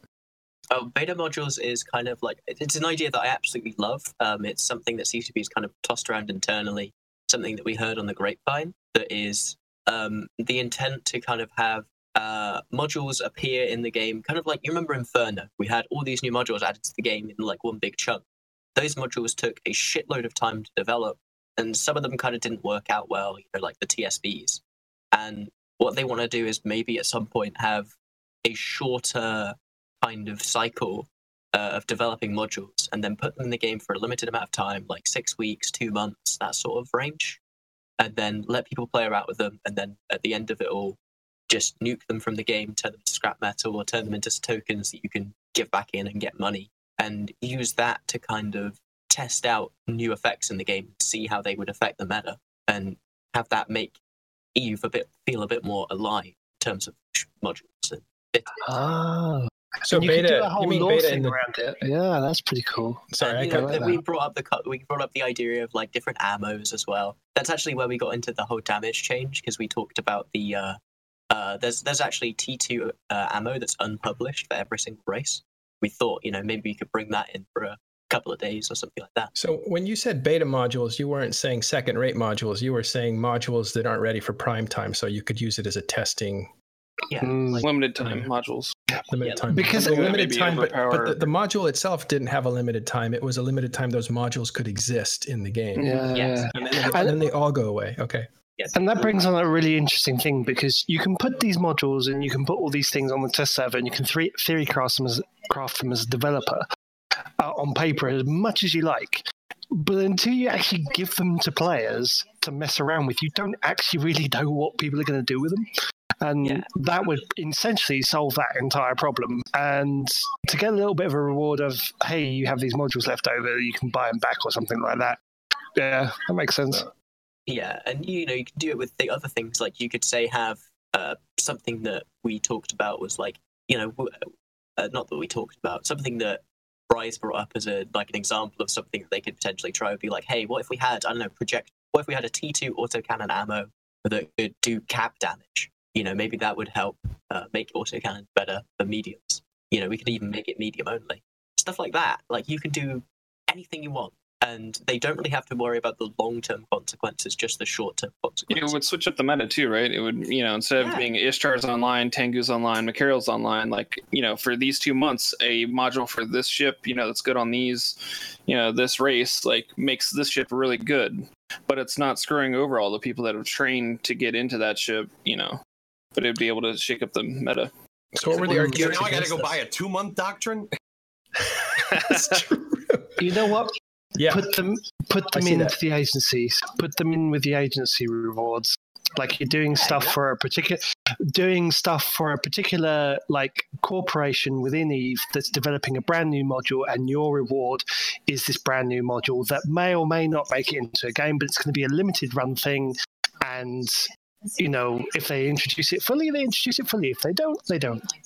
Yeah, that just means they've got a lot of data that they can go back, they can work with, and if they feel that the gameplay it encouraged was good, they can spend that 1 month again. They'll make it good, they'll make it perfect, they'll balance it out, and then they'll really introduce it. And it just gives CCP more of a way to do stuff. And that's all we've been talking about. All we've been talking about for a long time is how can we make CCP balance the game faster? How can we get more content out quicker? How can we keep people invested in the game? How can we evolve it? And this is something that I thought had so much promise in that. Well, we'll see if it happens. It sounds interesting. What were some of the arguments against it, by the way? I don't think we really had any, apart from that people might be pissed if they get the module and then it disappears. Oh, yeah, maybe. One of the other things that Jintan brought up there, and I'd really like to get him to kind of flesh this out just a little bit. Jintan asked whether it would be possible to add ammo that allows more weapons to select their damage types. CCP replied that they aren't strongly in favor of doing so, as it removes the decisions inherent with the weapon choice. What were you looking for? You're not looking for lasers to do kinetic damage, are you? Explosive damage, yes, Yeah. Well, I don't know if you know this, but this actually exists in the game right now. There is a crystal called Blaze that you can put in. It's unpublished, but it does exist. And I've seen it in the database. And what it will do is it will turn some percentage of your EM and thermal damage into explosive damage. And it basically stops lasers from being EM therm locked, but it also comes at the penalty of it being mid-range ammo only. And, so you don't get the range of Scorch. It's also got a significant damage penalty compared to regular crystals, like 20 to 30% DPS reduction. And I think that's something that the game can do with, because I think right now there's a huge problem where if you're a smaller entity, you have to have either a doctrine that has selectable damage, or you have to have multiple doctrines that you can reshift into immediately. I don't think it's fair to only punish Amar and Galante when you don't punish Kaldari and Bimbasar in the same way. Especially, I know the reason why that was originally put in the game is because hybrids and lasers were made deliberately stronger and deliberately more powerful to counteract that. The problem was that doesn't work long scale in the game. And I think damage locks are getting to the point where just because Intel has gotten so good, because people understand now how to counter it, I think damage locking is becoming an impotence for the game to expand. Speaking of when you have to have 3 doctrines to be able to counter it. Speaking of impotence, your mic is dying out. Fuck's sake. Yeah, I don't know what it is. It's actually you're digitizing. It's all right. This is something I wanted to pick up because we have Dirk here, but they actually discussed ghost training and how much, damage it did to the game. And all that kind of stuff. And then they actually said something when they were asked, I think by Jintan, what actually happened? Why didn't you guys get on top of this as an exploit before it, got to as bad as it did? Because the community of players actually got kind of upset that it was taking so long for them to put the brakes on it or to say, don't do this or you will be punished to the other players.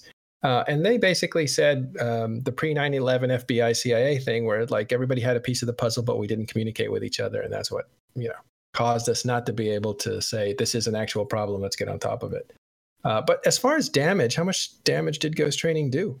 It didn't really say in the minutes. It didn't really quantify it like that. I think what they found was that, look, there were quite a few people that fell within their net, right?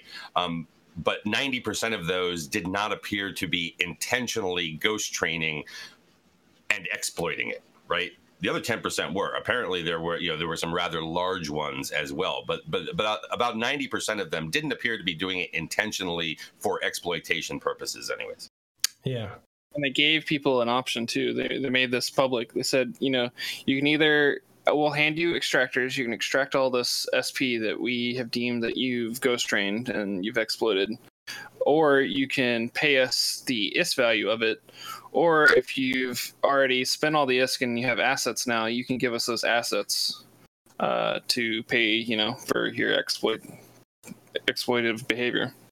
I mean, I think there was actually GM Lelouch did a really good job in here explaining to you guys what was going on. At least the minutes seem to be fairly comprehensive in this customer service section related to ghost training. But one of the things Jintan asked if CCP saw an increase in ghost training after the exploit announcement, to which GM Lelouch replied that they actually saw the opposite, where many of those that were ghost training logged in immediately and stopped training on all their characters. Friggin' shocker that when you declare something an exploit, that the people who are doing it are all of a sudden going to stop, as opposed to one of the other theories of, well, we don't really want to, declare something an exploit because then, or we don't want to mention this because then people might go out and do it. No, if you come out and you say that something is an exploit, people are not going to then turn around and start doing it. They're going to turn around and stop doing it, which is why essentially the people that do keep doing it are basically asking for it, really. Didn't they know? Didn't they set a deadline too, saying if you do it past a certain point, and that's why people? No, it was from the date that the error occurred. That's how far back they went. Oh, okay. So it was retroactive. Okay. Yep. And there's a question for Caleb there. The guy that had 400 hours or 400 days or however 400 accounts 400 of characters. 400 characters. Wow. Caleb, did you know that guy? Yeah, I did. Yeah. So we actually know the guy that was. But it's several that had 100 and 200 or in that realm, so it was not that unique. Yeah. The thing is that it was mostly farms for SP farming, and then by mistake, also to some intentionally let them lapse and ended up ghost training. I'm sure that most of them were not actually intending it. Right. And it was interesting to see somebody in that position, because I kind of heard third party, that kind of how it affected them. And it was really interesting that they were kind of stuck. They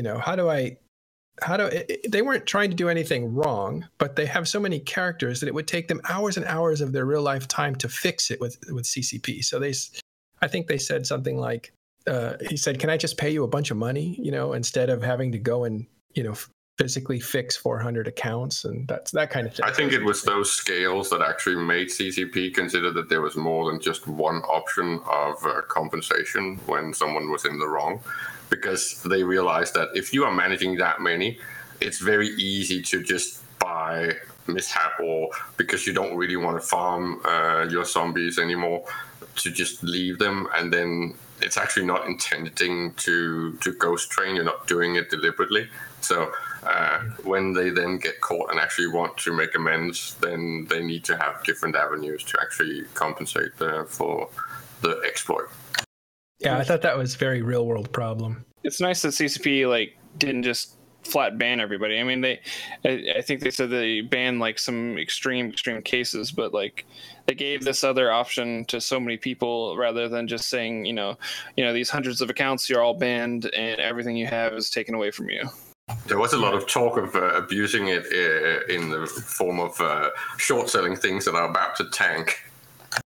Well, it was interesting to see how CCP was willing to work with the guy, that guy. I thought that was really interesting.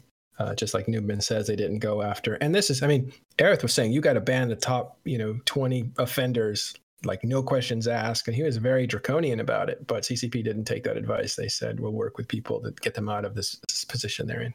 Which I thought was also because legally, well, of course, everything is up to CCP when it comes down to it. But legally, really, you have to prove that it's intended, right? You need to prove malfeasance. Yeah. Well, not technically, but you're right. It would, in the eyes of justice, it's good to show somebody's guilty before you punish them. But CCP can basically say, we don't like you, we're going to strike you. Exactly. They can do whatever they want. Yeah. Okay, so the coolest thing that came out, we're going to go a little long for people who were wondering. The session finder is something that I hadn't heard about or hasn't been announced until it was in these minutes, right? Yeah, this is the first public hearing about it, as far as I know. And this is really cool. What is the session finder? Basically a way to find content. It's like a way to bring a lot of the stuff that isn't in the client right now or isn't easily accessible within the client into the client. Right now, for example, if you go and look on the in-game map, you can't see where the nearest asteroid belt is. You can't see what anomalies are in your system directly, unless you understand how to do that. You can't see where the nearest agents are. And the session finder is hopefully going to put all that in the forefront, as well as, I think we talked about some other things like, hey, we want ice belts to be put in here. We'd really like it if they could show what ores are in specific systems as well, because that's something that's actually not available within the client. Like, as you might know, only Veldspar spawns in 1.0, and then 0.9 to 0.7 you have something different, and then 0.6 you have a different mix. It'd be really good if they could have that shown in the client rather than that information it's usually on the web, but it's not in the game. There's always been this push from the CSM to put more things in client for new players, and this just goes into the nth degree. And I'd love to see resource wars put into this, obviously, along with other things. Well, there was the other things that were mentioned, as you were just alluding to, is agents, moving the agents where you find agents into there. But also the map itself, and basically it would become your Neocom, right? That would show you what's out there in the world right now. What can you get involved with right now? And I just think that's a pretty brilliant and kind of a no-brainer, right? Somebody gets into the game.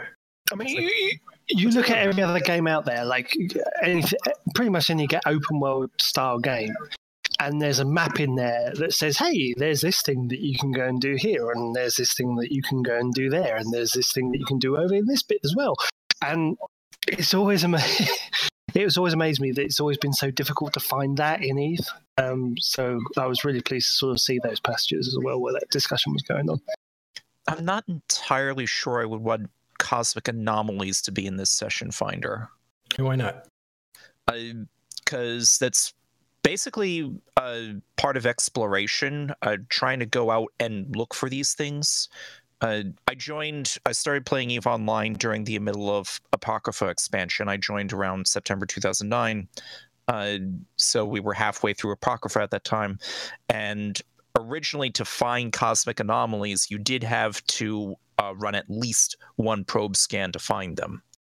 I mean, I don't have any objection to the current system of you can see all cosmic anomalies in the solar system and warp to them immediately, but you do have to be in the solar system. Yeah, I think that's the way it's currently set up, as an FYI. And we didn't say go and add it. Because the cosmic signatures are ones you need to scan, but the anomalies themselves, which is the ones that just spawn naturally in the system, saying like nullsec or something like that, are just like things that spawn because of the security rating of the system. But the signatures are something completely different. Well, we don't have cosmic anomalies or signatures, as far as I know. Okay, good. Like the system you're in, because that would be really gross tips. Like you would actually be able to track what ratting people are doing in the next door system. Yeah, totally. Having any way to interact with that, or no. Newman, and then I'm sorry to step on you. Newman, then Carneros. Oh, well, I was just agreeing. Nothing extra. All right, done. Noted. On the subject of the session finder, I want to say that that's a really good practice. Putting on for a moment my game dev hat, there are it's sad when you make something really cool in a game and players can't find it to try it and experience it, and you want to put it out in front of them, and it makes a game stickier and makes people stay longer and play longer if they get in, find options to do, and then want to go through and just work their way down through it. You see it in other games. It'll sometimes come in the form of a pop-up window or a window that's displayed when you first log in that says, oh, here's suggestions for today. This session finder sounds slightly more EVE-like than that, a little bit less World of Warcraft, which is probably good. I'm looking forward to seeing the UI on how they achieve it, because that's going to be really, really key to its success. Yeah. So inside of Twitch chat, there's a comment by Arendis there. Can you read that, Seamus? Do you see it? From the Twitch chat, yes, I see it. I'm reading it now. Out loud? For our audience. Arendis says to David Madrall, but given how cluttered and incredibly overstuffed with garbage the user interface generally is already, is there really room for another big chunk of real estate being eaten up by information overload? They can't deliver the information they deliver now in a clean and intuitive way. How are they going to add everything else? That's a good point. I mean, we're going to have to see, I can't really comment on the layout of it or anything like that, so just, I'd say wait until you see some screenshots and things like that. It is the nature of user interface design that you have to keep updating it. I'll point out the example of the updated EVE online forums. It was perfectly working before, but they've improved it and made it more visible and accessible, and they're doing that in game as they can. It's hard when you have to add additional information to display in a limited area, but that it's going to be a challenge going forward, and CCP needs to keep some good UI designers on full-time staff. Yeah, I agree. And we did get a comment from Zandril that, Seamus, you have a beautiful voice. I couldn't agree more. I want you to read everything, including the introduction for the shows that come on. You're like a book on tape. Couldn't they also get rather far if they opened up for more customization, like other games have done? You mean modding? Yeah, something like that, or similar to that. Something maybe API-based or... Pandemic Legion. I will say that CCP is very scared of that and does not really want people to be able to fuck around with the UI too much. I don't know if MMOs have mods, do they? It seems like World of Warcraft. They do. Warcraft, Final Fantasy. They do. Oh, my bad. All right, so that's... Yeah, go ahead. Back when I played... Sorry, go ahead. Yeah, I think the only thing I wanted to sort of add on onto that is when we're doing UI updates, specifically when we're pulling more information into game to make it easily presentable to the players, so they don't have to go to external resources, is CCP will need to balance out the burden of updating that every time. And I think this is something that CCP already struggles with quite a lot, in the fact that they make a small change, they have to go back and see what points of information and where all these changes affect it. And while I am totally 100% in for pulling as much information as possible, I think CCP probably has to do a lot of work on how they're going to make that efficient internally as well. And I think that's something that they've got to work on a lot. All right. Well, that's the session finder. Seamus, you had one last thing on this, or? No, I was just going to say, back when I played World of Warcraft on a regular basis, which was 6 years ago now, basically user-made add-ons were very common, especially for running raids in World of Warcraft. Not that I remember what most of them were anymore, other than raid assist, but they were very common. Yeah. Okay. I would love to see a damage meter, a fleet damage meter. I know a lot of people hate that, but I would love to see, it just shows you who's doing the best in your fleet, right? Who's doing the worst. Well, in general, anything that's just read, right? Read only, should really not be such a huge issue to allow some sort of modding or customization. Well, why would you want to see how much damage your people are doing so you could see who's whoring on kills and just putting in a little bit of damage here and there? Yeah, just like a real time, like how's your fleet doing? Like what are people doing? Doesn't it feel like, for fellow F1 pushers in nullsec, doesn't it feel like the FC is the teacher and you don't want to be called out on in class when you're on a fleet, and this would give them more information, like you there, Matterall, you haven't done your homework. You're only putting in 2% damage. In a secret, he doesn't do his homework. We see things like that in the Alliance tournament where we notice when people burn out their guns and we just call them shit. Yeah. But it takes them burning out their guns to realize that they screwed up. There's a lot of stuff. You can definitely skate by an Eve and be a bad player. Take it from somebody who is. All right. The last thing about the session finder I thought was pretty cool was, I think Earth brought this up.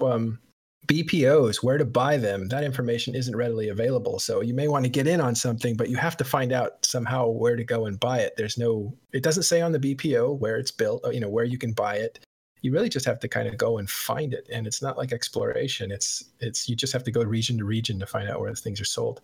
And some things are sold in ore space. It's not in the show info window for the. Hold on. No, you have to go to Fuzzy Steve's site or similar to actually find out. Right. Third-party site. So one of the things was put information cross-regional on where BPOs can be bought, and I think that makes a lot of sense. That said, BPOs are usually you have a lot of time to buy them because they've already existed. But when there's a gold rush for a BPO, like the people who are going to get ahead are the ones that know how to get in and out and go and buy those things. And like I said, some stuff, like a lot of the mining stuff that's higher end, is only sold in nullsec in one system, in only 3 stations or 4. This ties back to a very old topic you had, Matterall, when we were talking about why it was a problem that they removed the wiki. Because basically, they should have used the wiki entries to actually source and make the players help put in the item info content. It seems like the wiki should have been embedded in the game somehow, like the old browser was or something, so that you had a library of information inside it so that you could actually play full screen. Because let's face it, anybody who's playing EVE Advanced isn't playing full screen, unless they're high and want to immerse themselves or something. All right, so one of the things, videos, is again, they want to basically bring back Scope Network, I think, which would be cool because those videos are pretty cool. I only had one problem with them. Maybe you guys disagree, but when they said we've collected the most brilliant lore scientists in EVE Online, and then they show 6 or 7 scientists standing next to each other, and it's all like the lore panel, and they're all dressed like rock stars. None of them have like a lab coat. Hey, just a quick question, Noob. Is that like go into the video thing, check the last paragraph where the CSM asked if they would consider allowing the community a chance to create videos about the factions, and CCP said they wouldn't. I don't remember that being the response. Remember when I pitched like, hey, have you considered like saying having a contest to let players themselves have a go at creating factions? Yeah, the introduction videos. I feel like they were working on those themselves. Yeah, no, but I was like, it'd be. Oh, I didn't realize you wanted players to do that. Yeah, I was like, hey, could we have the community have a contest to like make some videos for factions so that we can have some more like. Yeah, as someone from Providence, I that's felt important. Like more interested in that than I guess they were. My bad. No, that's actually the only note that I took out of videos was update racial intros. But I didn't realize you were saying maybe you should open that up to the community. Oh no, they did have plans previously. They talked about it last summit. It was in the last summit's note to update all of the new racial introduction videos. Does anyone know? Does anyone know if Jamil is still up there as Empress? Yes, she is, because my grandma said she wanted to be that Empress. Your grandma does not want to be that Empress right now. I mean, no, but you know. Yeah, they should probably update that. Jamil is no longer the Empress, and they have a female character. They really just need to commission another portrait for that sort of thing. All right, and now the big finale, sovereignty and nullsec. And we did talk about structure timers and vulnerability windows already in the show, so we can probably skip that unless there's anything else that you wanted to talk about, because I think Jintan thought that was pretty important. I mean, no, we can talk about like the general nullsec balance stuff that we got talked about. Mm-hmm. Well, a couple things that came out of there. One was structure timers and vulnerability windows. You can find out about that stuff there. And they also talked about Entosis, which we already discussed, and how people really don't want to do the Entosis thing, and it doesn't promote healthy habits, at least in nullsec, of people not engaging and that sort of stuff. But what I thought was interesting, and I didn't realize CCP was on board with this, that capital ships need a rebalance. And Apple Pear, you still there? Yes, I'm still here. Do you agree with that capital ships need rebalancing? Some of them, some things that what I outlined with BFGs, partially Faxes and Haas, they are very powerful. Force auxiliaries are too powerful, they were saying. Yeah, that's high-angle weaponry. The Haas, they call them high-angle weaponry, they're actually too good. It's hard. We had some fights. If you drop a few Titans with Haas and you have enough Faxes that you can keep your Titans alive, then there's nothing you can do against it with a subcap fleet, or you have to bring enough supers yourself. So sometimes it can be very overpowered with that. And worth noting that the reason for that is how the tracking formula works in the game. It measures distance from the center of your model, not the edge of your model, which is how distance is done. And EVE Online, like the shown distance, is edge to edge. So effectively what happens is, even if you're sitting at one end of a Titan, the tracking formula thinks you're 30 kilometers away. So you have like easy fucking tracking. Because those Titans are so big, they basically are, if you're shooting with that weaponry, you're shooting from the tail end of the Titan in one instance. And in a different instance, you're shooting from the front of the Titan. And those are 30 kilometers apart. Yeah, something like that. Yeah, I don't know the numbers offhand, but it's why tracking Titans used to work back in the day when we were using cap guns. Cores on dreads aren't a huge problem.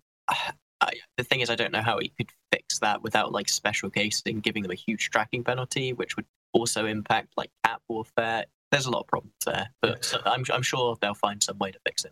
Well, it's our new legacy code. Yeah, right. Because pause codes are finally getting going away. So this is the new one. The new one. The thing about the Titan is it's so massive. It takes up so much volume that when you do a smart bomb, it starts at the edge of your Titan, radiating out. So you get 9,000.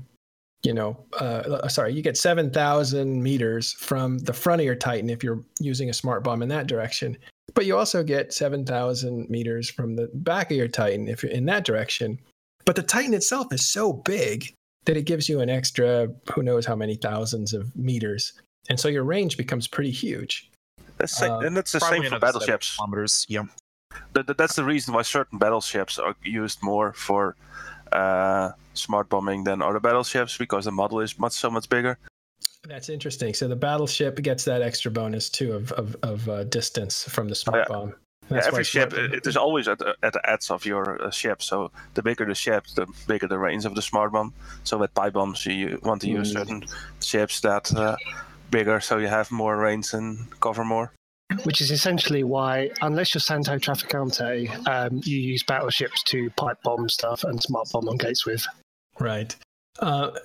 Yeah, and it's interesting because the NC did this a couple times. We would bring in a couple Titans to wipe out everybody's drones when drones were still a big thing. You sit one on top of drones and they do an area of damage attack, and all those drones are just wiped out really quickly. And it was risky, but you can do that when you have a bunch of extra Titans sitting around waiting to jump in if the first one gets in trouble. Not really fair, but it is what it is. Well, I thought one of the interesting things was how much CCP agreed with this, that the force auxiliaries are probably too strong, and the high-angle weaponry is probably too good at killing small things, if you're a big thing. And then the boson is too strong. I guess none of you guys are surprised. Yeah, I mean, and they'll look at it in the near future. 6 months to 3 years. That's always the problem. Near future. But the next time that was there about they talked about in line with this, because people getting headshot by it because they drop so many supers and carriers that they have so many fighters and they drop it on FC and they get headshot off the field like all the time. And they're talking about getting that fleet command ship, etc. I'm still not a fan of it, but I don't know. It was good that they talked about it at least, but Yeah. Well, I don't think it's just about dropping supers or anything like that on some. I mean, people getting headshot with subcap fleets. I mean, yeah, but it's harder to do. Like if you fit your ship right, they have to bring in full Macario fleet and probably 2 Macario fleets to headshot an FC off the field if they have the right fit and the right implants, etc. But with supers and titans, then there's literally nothing you can do against it. Quick break. If you look at Jintan on screen, if you're watching the show live or watching a VOD of it, he looks like a very noir figure in the shadows with an American flag behind him that's huge. Let me angle the camera better one sec. That was very. I'll get this looking. Yeah, there we go. Now I'm a villain. Very film now noir. I'm about to take over the world. All right, last thing about sovereignty nullsec. There's a lot of things we could talk about, but these super carriers are basically too hard to catch. I didn't realize that. When they're ratting, because you can just rat a line. There's almost no risk as long as you're not incredibly bad. Okay, but that's existed forever, ratting aligned. I mean, yeah, no, I definitely get that, but it would be nice to have some recourse. If they're worried about IS faucets and how much people are making in ratting supers, then why not, make them easier to catch? And so that's all it is basically you use your super, you align in case you need to get out right quick. You're already ready to warp out, and then you rat that way. I would contest that this isn't necessarily a massive problem, because all you need is one good dictator pilot, and that super's not going anywhere. Well, admittedly, like the whole point scram thing with a scepter kind of thing, yes, you do need it because, and the reason for that being is because the supers get a bonus to their warp core strength per level, so it's 5 points per level. So if you have like level 5 super carrier, racial super carrier skill, you got 25 points warp core strength, which essentially means you need. My math fails me because I've had a few beers to drink, but you need a lot of scrams on you to stop you from leaving. But one Saber pilot will do it. Well, yeah, but the point that they're making though is it's aligned, meaning you come into system, boom, super just instant warps off, right? The only way people are catching catching there for you to saber. Supers nowadays are using blue eyes to see which site they're warping to, and when they warp from one site to the other, then you log in the Saber pilot that's already logged off in the system, and then you warp to the site that it's warping to, and then you bubble it. That's the only way to catch supers nowadays. Right. Well, that's when they're vulnerable, right? Is when they're in warp to the next anomaly and landing, and then getting aligned again. You do see a lot of catch them while they're sleeping. You do see a lot of kill mails for Delve ratting super carriers. That it happens regularly. Not everybody's good at it. I'm not arguing that it's too easy or too hard or anything like that. I am saying though that the statistics show that you still can get them. Yeah, and I'm going to go towards that way, that they are still catchable. Yeah, they're difficult, but you can still catch them. Is the fact that you can still catch them a reason to not make it easier to catch them? Well, because they're expensive, and I don't think I want to lay it down to that. I mean, you already get a bonus for it being incredibly expensive, which is that you make shitloads of fucking money. I mean, Noisy Mind's aligned. If you don't get caught, but yeah. I mean, if you get caught, can you get yourself out? Rewards like active gameplay. Yeah. Well, anyway, go ahead. And that's pretty hard with certain supers, depending on how they drop it, etc. It's hard to get yourself out. You always need help from others. So.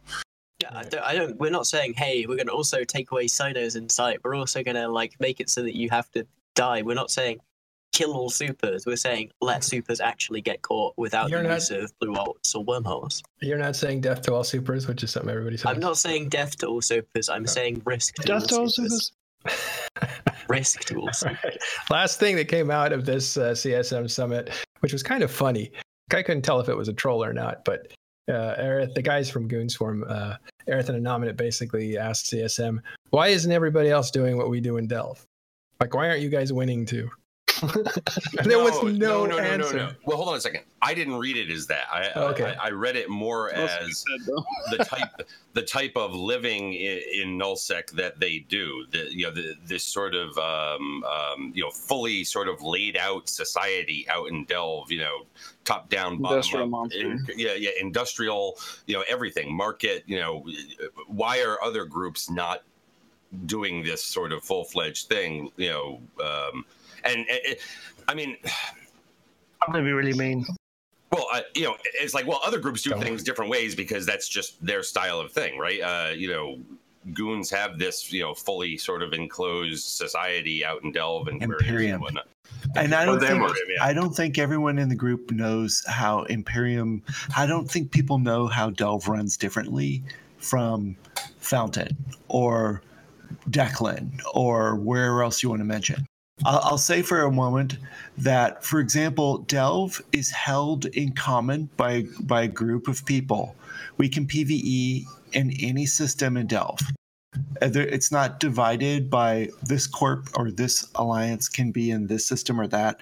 There's no, you have mining rights here but not here, and you have ratting rights here but not. No, it's all as a group. We all mingle together. We work together. And there's support for taking care of each other. There's more organization and more tools than you will find in most of these other places, and fewer barriers and walls. Yeah, because don't build that wall. There is a collision among renters in the north where you're on my territory, I paid for this, get out. And there's always disputes about it, and diplomats have to constantly, and maybe one of the biggest jobs Lady Scarlet does is just kind of sorting out these renters that are running into each other all the time. And it just seems very inefficient. But there it is. All right. That wraps up our CSM coverage.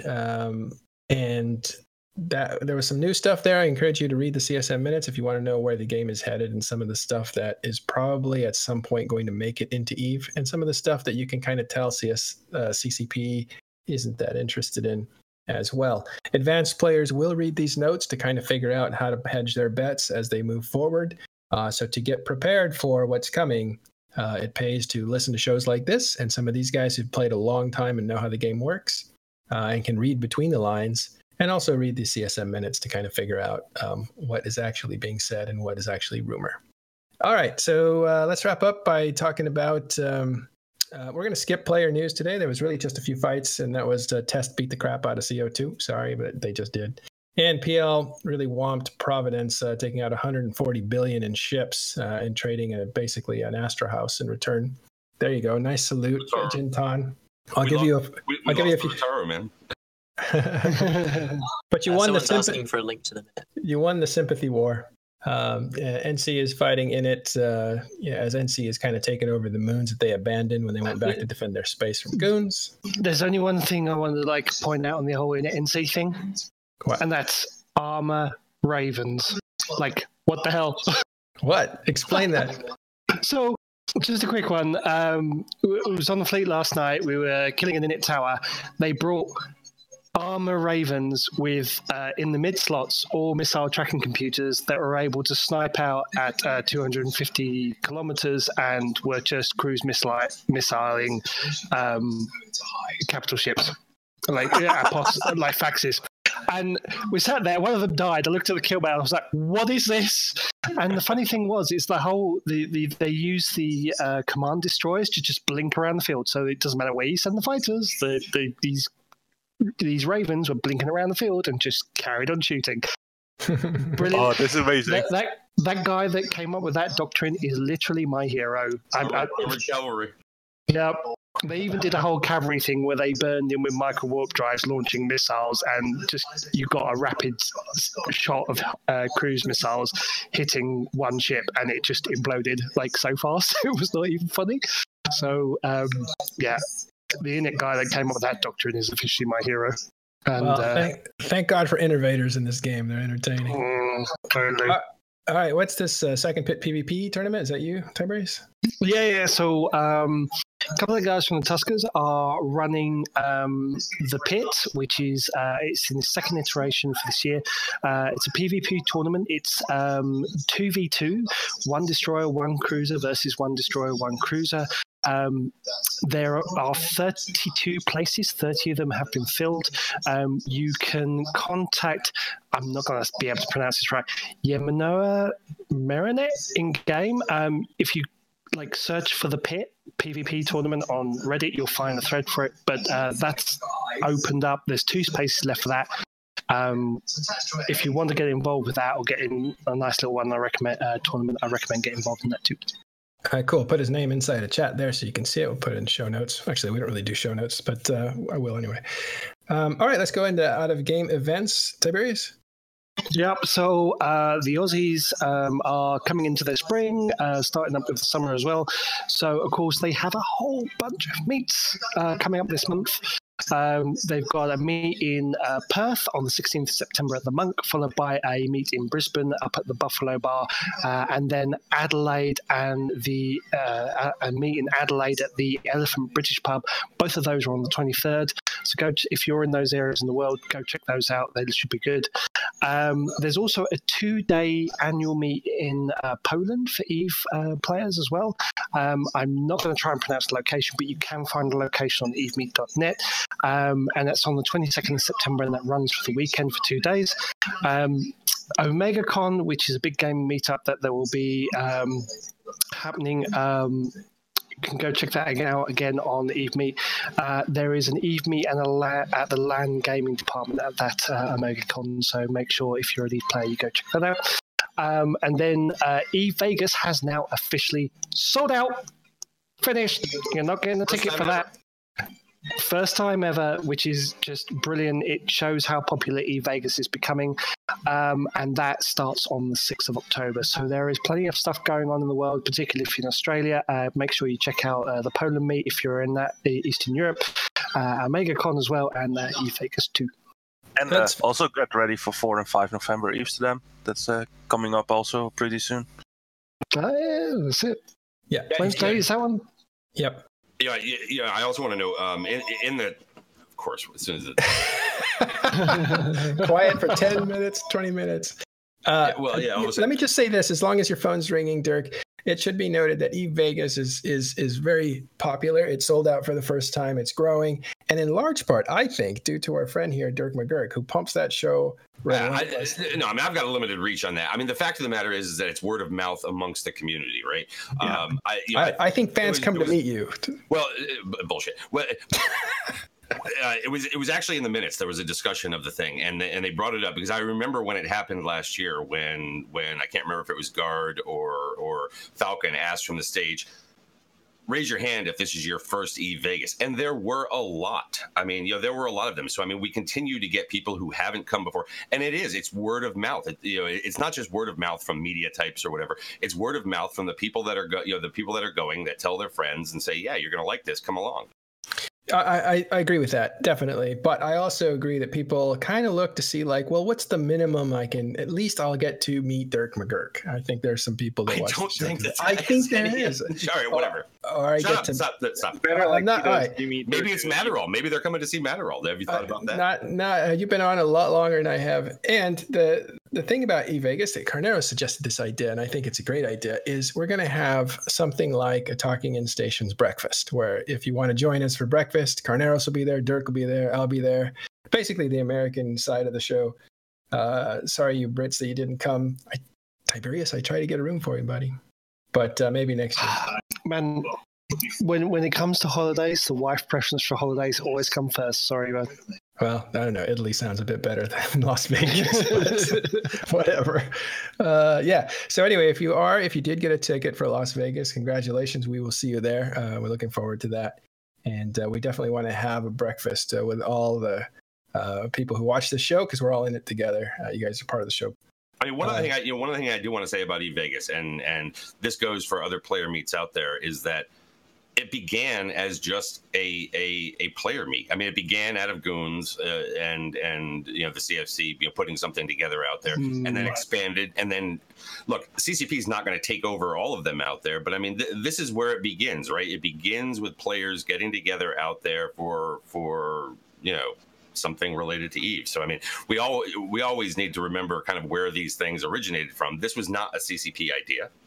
This actually began with players just doing something together. Yeah, that's cool. All right, contributions today. Seamus. All right. So Zathos Renraku has just resubscribed to the stream for 12 months in a row. The Inimical has resubscribed for 4 months in a row. Fisk 223 has just subscribed to the stream. HRDKX Newman has also just subscribed to the stream, and Wolf Glenn has tipped $50.